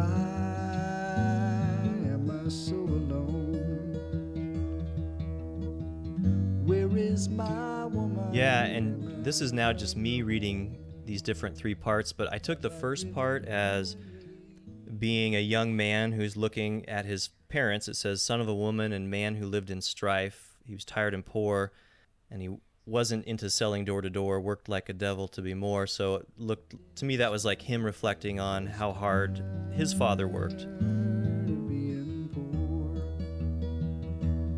And he wasn't into selling door to door, and he worked like the devil to be more. And then that middle line was like maybe him a little bit later in life. I'm thinking of like middle to later age, and his wife has divorced him, and so he doesn't have anything there. And then the last line is now that he's that 84-year-old man embracing basically the last moments of his life. And in reading Still's description of somebody that starts and ends with nothing, kind of a sad song, and it wraps a lot in just a little over 2 minutes. Something I read I thought was kind of cool was Neil Young's song Old Man, where he uses that age 24 as well. Maybe it's just a coincidence, but you know that line where he says 24 and there's so much more. Yeah, old man, look at my life. Old man, yeah. 24 and there's so much more. And so again, there's an old man in the age of 24. It could just be coincidence that Stills was actually 24, or maybe the age of 24 had some significance to all these people, and it didn't have anything to do with Stills' age, and it was just the age that they threw out there, and then Neil used it in one of his songs that was a similar type of song later that was released in 1972, but still that same dynamic of looking at different stages of life. Another interesting fact on this song, this was done in one take. We've gone back and forth to songs that took several takes and a couple that were quick, and this is another one that was just one vocal take. Actually, Stills wanted to do another one. This is the one song that I kept alluding to where I was talking about how it seems like Stills somewhere, though he's a perfectionist, knows a little bit of imperfection is necessary for that humanness to come through in a song. There's a one particular part where he says, I embrace the many-colored beast, but he kind of pauses. He says, like, and he stumbles a little bit, and there's a weird pause, and he says, embrace the many-colored beast. In my head, I embrace the many-colored beast. That line particularly is where Stills thought, I got to redo that. And Nash and Crosby thought, no, that's perfect. And I think Stills somewhere in there agreed, because instead of staying up all night and re-recording his vocals like he did on Woodstock, he left this one the way it was. And I find myself just wishing that my life would simply cease. Well, you mentioned the 24 lyric maybe having a reference to Neil Young's song, Old Man. We move into Neil Young's second song on the album for side 2. The song is called Country Girl.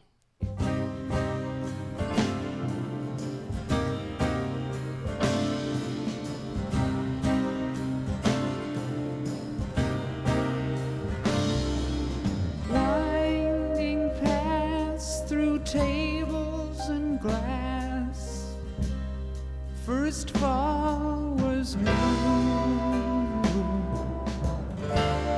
Now watch the summer pass, so close to you.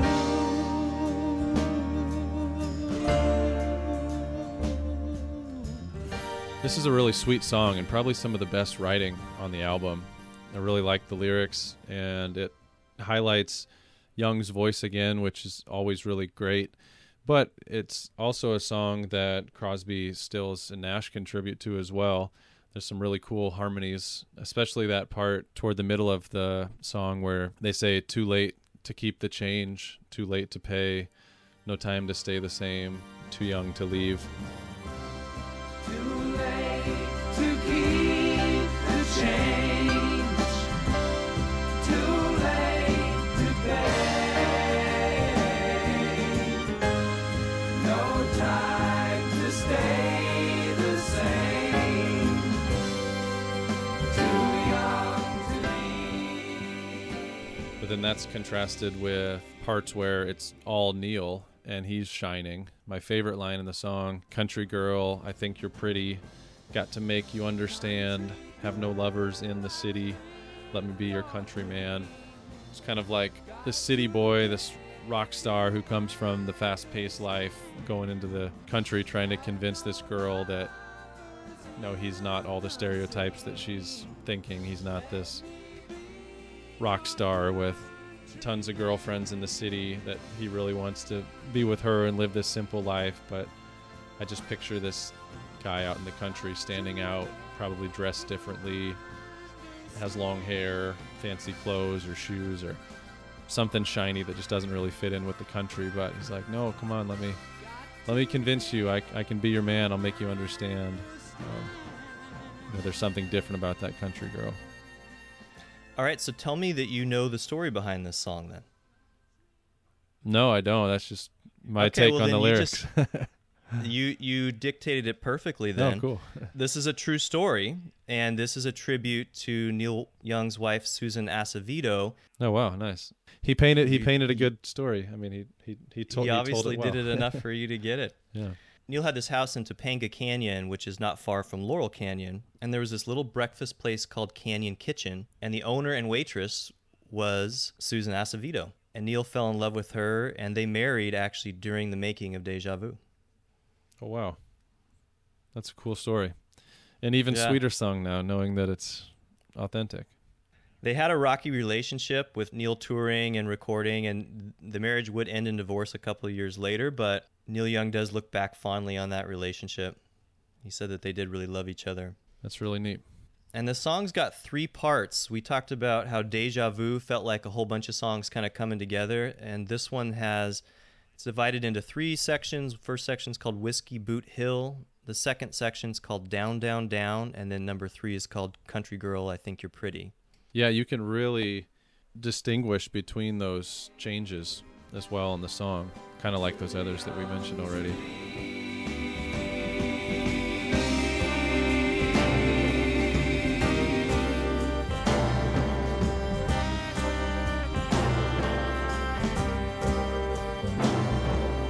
Find out that now was the answer to answers that you... Yeah, and I think it's so cool that you didn't realize the story. I was going to ask you, because I was biased knowing the story, and you talked about that line where you said, too late to keep the change, too late to pay. That line, keep the change, is said probably no more than in a diner somewhere when you're leaving money for a waitress. And I don't know if Neil Young was thinking of that and thinking of her when he said that line, but because I knew the story, that's what it was attached to it to me. Yeah, I guess I didn't read into those lines too much. I don't know for sure. What exactly do you think that means in reference to this song? Yeah, I don't know. Just the phrase "keep the change" reminded me of something you'd say to a waitress, so it fit the story. While stars sit at bars and decide what they're drinking, they drop by to die, 'cause it's faster than sinking. And then that stanza that says, while stars sit at bars and decide what they're drinking and drop by to die because it's faster than sinking, also felt like what you described as like a rich city person coming to sit in at a country bar, some sort of contrast to somebody that stuck out. Yeah, definitely. This song is very reminiscent of what Young would go on to write in his future solo albums. His next couple albums were his biggest as a solo artist, Harvest being probably the biggest, and then after the Gold Rush came out not too long after this. Definitely. That brings us to the final track of the album, track number 10. This one is titled Everybody I Love You. No, you got to run. No, you got to hide.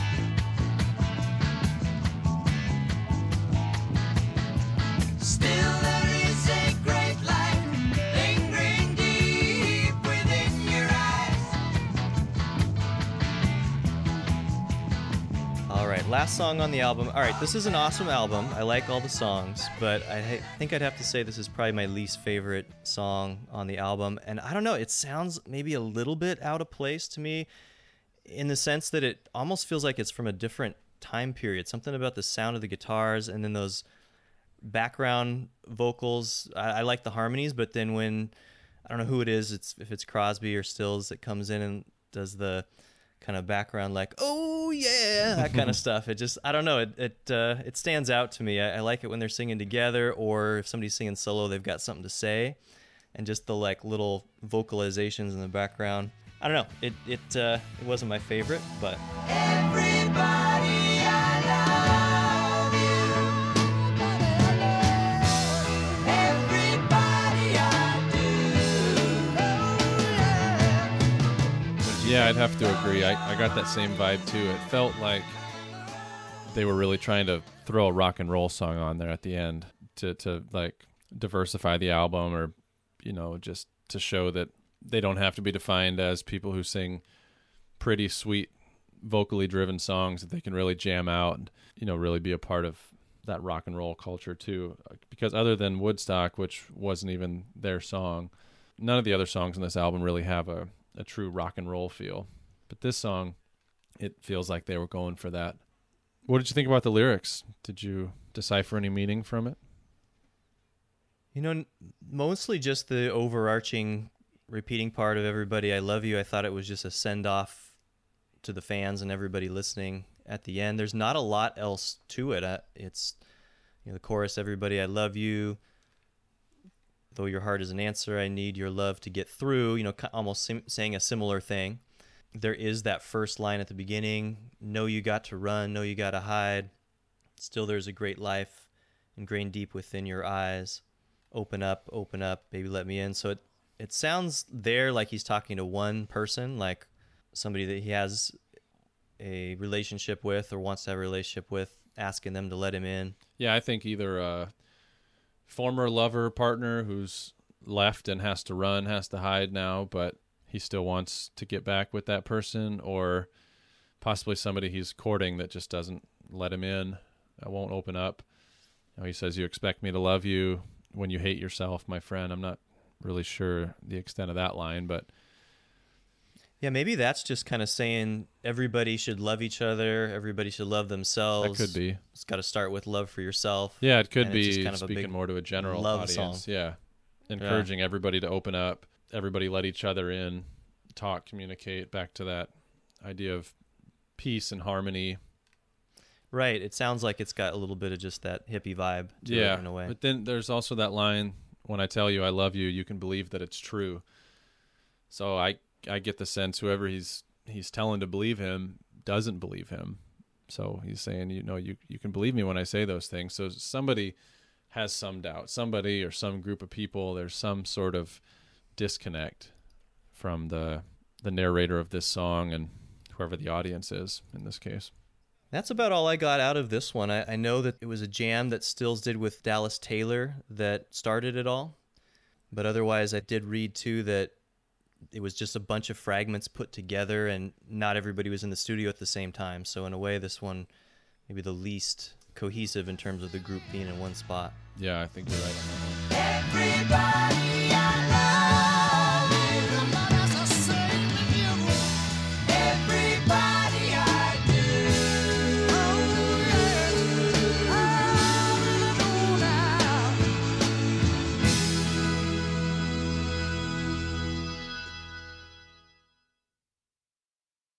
All right, well, that wraps up the album, an iconic album indeed. I'm really glad that you picked it, Shane.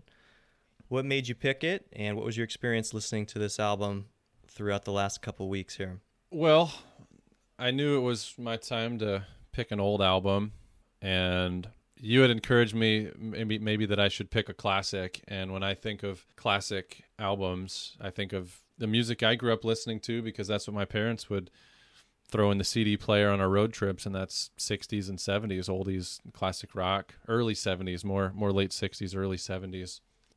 And Crosby, Stills, and Nash is right up there. I can't think of anybody else that's as noteworthy to me as a group that I've listened to and know a lot of the songs. So that's why I picked it, and I'm glad I did, because I knew a lot of the music, I could sing along, but I didn't know the backstories. I had no idea the extent of the formation of the band. I mean, really, it was a stroke of fate or luck on so many different fronts for the four of these guys to come together, from Nash being over in England and having his band, to Neil and Crosby and Stephen Stills doing their thing with their bands, and just how all of those stories are intertwined and how they all ended up in the same place in Laurel Canyon and sang, and everybody said, you guys got to sing, for Crosby, Stills, and Nash to come together, and then for them to have somebody suggest Neil join the group. It's just really cool to think, so many things fell into place for this to happen. Otherwise, maybe there never would have been a Deja Vu album. Makes you connect to the music. That's what I got from this experience the most, is that next time I listen to these guys, I'll connect with them as individuals and understand their stories and appreciate more the rareness of four musicians like this coming together somewhat randomly, for lack of a better word, because of good timing. You said it well. For me, it was the stories that stood out the most. This is probably the album that we've picked thus far that we both knew the most. I think both you and I had a history of listening to this because of our folks. So when it came to the songs, there wasn't a lot of surprises for me, but I connected with those songs in a different way because of all the stories that I learned in listening to them and in reading about this. I really didn't realize that this was, almost a magic event for all these guys coming together. And then you could almost say it was almost a forced event in some ways, because there was some intention to create this supergroup. I never really realized it that way. I always thought it was kind of funny that they called themselves Crosby, Stills, Nash and Young. I was like, couldn't they think of a band name for these guys? And in my reading, I came to find out that was intentional, because this was like a moment for them coming together. And it's something that they've returned to over the years, but, in different fashions. Crosby, Stills, Nash, and Young. I think some of them have even paired up and made some albums. But at the time, the idea was that they were all going to keep their names because they were going to all go on and do solo work from here. But to have them all come together for that intentional moment to create some amazing albums, even though there was so much going on behind the scenes that would make this tough, that just added to the tapestry of this album and all of the uniqueness to each of the songs that somehow came together in a really beautiful way. And in the timing of the 60s and early 70s, I think it was so important. And so learning about that from a historical perspective really shed new light on these lyrics and these songs for me. So an album that I've loved my whole life, I think I see in a different way now and like even more. I'd never really thought that they didn't have a band name. Like when I think of Crosby, Stills, and Nash, to me that's the band name. Like the Eagles, the Beatles. It just rolls off the tongue Crosby, now, Stills, doesn't it? and Nash. Yeah, because we've said it so many times, it just feels like right. That's their band name. But if you think about it, I don't think there's any other iconic group where the band name is a collaboration of all their names. I can't think of anybody else. You got like Peter, Paul, and Mary, okay, yeah, but right. but Peter, there's Paul, not and that many. Yeah, there's not that many. Yeah. Yep. Simon and Garfunkel. Yeah, okay. All right. But still, no, I mean, you're onto something. I can't think of too many that do it that way. But even saying something like Simon and Garfunkel, to me that sounds like the band name, because it's such a household name. You've said it so many times. Right. It almost becomes more than a name. It's like MJ or LeBron or Ken Griffey Jr. It doesn't even sound like a name. It just sounds like this event or idea or experience. Yeah, in terms of music, it's like the name of a deity or something at this point. Yeah, exactly. So I guess, long story short, my point was that I never really thought there was a backstory as to why they did not pick a band name. That was kind of interesting to know their backstories of coming from bands that didn't work out for whatever reason and not wanting to conform to the idea of being a band and all the pressure that comes with that they would be a collective group of musicians, people who like to write and sing and play together. And that's what they would do, and they wouldn't call themselves any more or any less than that. But I also find an interesting parallel that they didn't come up with a band name, and the album is also a collaboration of all of them taking lead, singing lead, controlling different songs of the album that then got put together. So they didn't come up with a band name. The four of them could have come together, like you said, and said, hey, we're a super group. Let's call ourselves the whatevers, you know. Yep. But they maintained their individuality in the group name, and also in large part on a lot of the songs on the album. So it's a great album as a whole, and it all works together. There's general themes. There's unifying themes because they were all around the same age and living at a time when they were experiencing a lot of the same culture. They were in Laurel Canyon. They had similar views on opposing the Vietnam War. They had all gone through periods of love and loss. So they had these common themes that they were singing about, but yet they were still doing their individual dance. And it came together and it happened to work, and there's unifying themes. But unlike a lot of albums that we've gone over, this is definitely not a concept album, and there's not a sound that you can really define it as from start to finish. Even though it's a short album, only 10 tracks, less than 40 minutes long, covers a lot of different styles, a lot of different tempos and pace, and a bunch of different storylines. And I think that's because, in a sense, it is a collaborative work that had to be pieced together in a way that it created an album. But you can tell that it wasn't four guys who sat down with a blank canvas on the drawing board and said, let's create an album together. There is a lot of individuality that had to be worked in to make it an album. The cohesiveness is the story. The cohesiveness is all of the things we learned around the album. I think if you listen to the music, it's not super cohesive.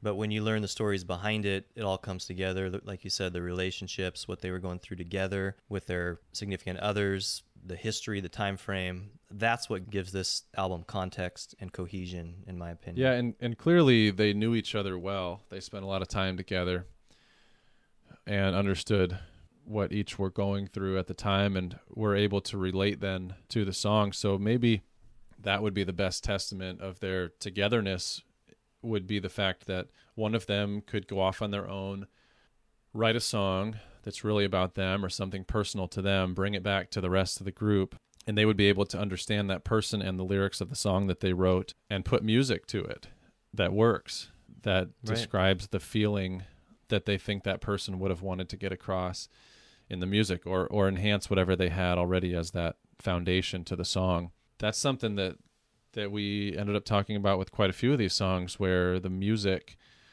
really matched the lyrics. Where you could strip away the lyrics and you would probably still get a sense for what the song is about based on tempo and pace and feeling and emotion that's created by the sounds. So if in some cases the music was being driven by guys who were fairly detached from the song in terms of the construction and writing of it and the ideas behind it, but could still paint that picture, that definitely shows that they understood each other. They knew each other well, despite the fact that they were fully capable of being four solo artists. They at least had the whereabouts to know, hey, we're better together. That the whole is better than the sum of the parts. That idea that we talked about earlier. I mean, I hope they appreciate it at the time. I know they do today. Listening to some interviews, them reflecting on that time, I think they know how special it was. Maybe at the time, I don't know. As 20-some-year-old kids, you mentioned they had a contractual agreement, so they didn't really have a choice. They had to sit down and do this. But I hope they appreciated it in the process, and that it wasn't a chore to put it out. I mean, and if it was, certainly by now they've been able to reflect and say, okay, we did something pretty special. And as you mentioned, they've been a band off and on for 50 years, right? Yeah, they've stretched it out. It's something that they can come and return to. I read one quote of one of them saying it's like waiting for the ice to freeze. You can't step out too early on it, so they can't just come together anytime. But if they wait for the right moment, then they all know it's time that they can kind of come back together and get back on stage and make some music again. I was lucky enough to be present for one of those times when the ice froze and they all got together. I got to see them, I think, in 2013. They didn't quite harmonize the same way that they did back then, but they still brought it in terms of the energy, and it was just fun to be there, listen to these songs. I knew they were important songs even at the time. Yeah, I'm jealous, man. That's awesome. I wish I would have been able to see them. Maybe they'll all do a tour again someday, and I'll be lucky enough to see them. Definitely one of those iconic bands that will stand the test of time forever. Absolutely, and so it was good that you picked it. I'm glad we tackled another big one. Yeah, it was definitely a big one. Yeah. Well, from here, we'll have our first album from 2021 next. Yeah, it's exciting. We'll have to go see what's been released in the past few weeks. Not a lot to choose from this early in the year, but that's what makes it kind of fun. All right, well, until next time, go listen to a great album. If you're enjoying listening to Album Divers, you can support our podcast by subscribing, reviewing, and sharing it with someone else that appreciates great music. Follow and connect with us on Facebook and Instagram at Album Divers. We'd love to hear your thoughts and feedback about our take on an album that you already loved or had never heard before. Do you have an album you want us to dive into? Email us at albumdiverspodcast@gmail.com, and we'll consider adding it to our queue for a future episode. Thanks again for joining us. We hope you never stop discovering music that moves you to dive deeper. Until next time.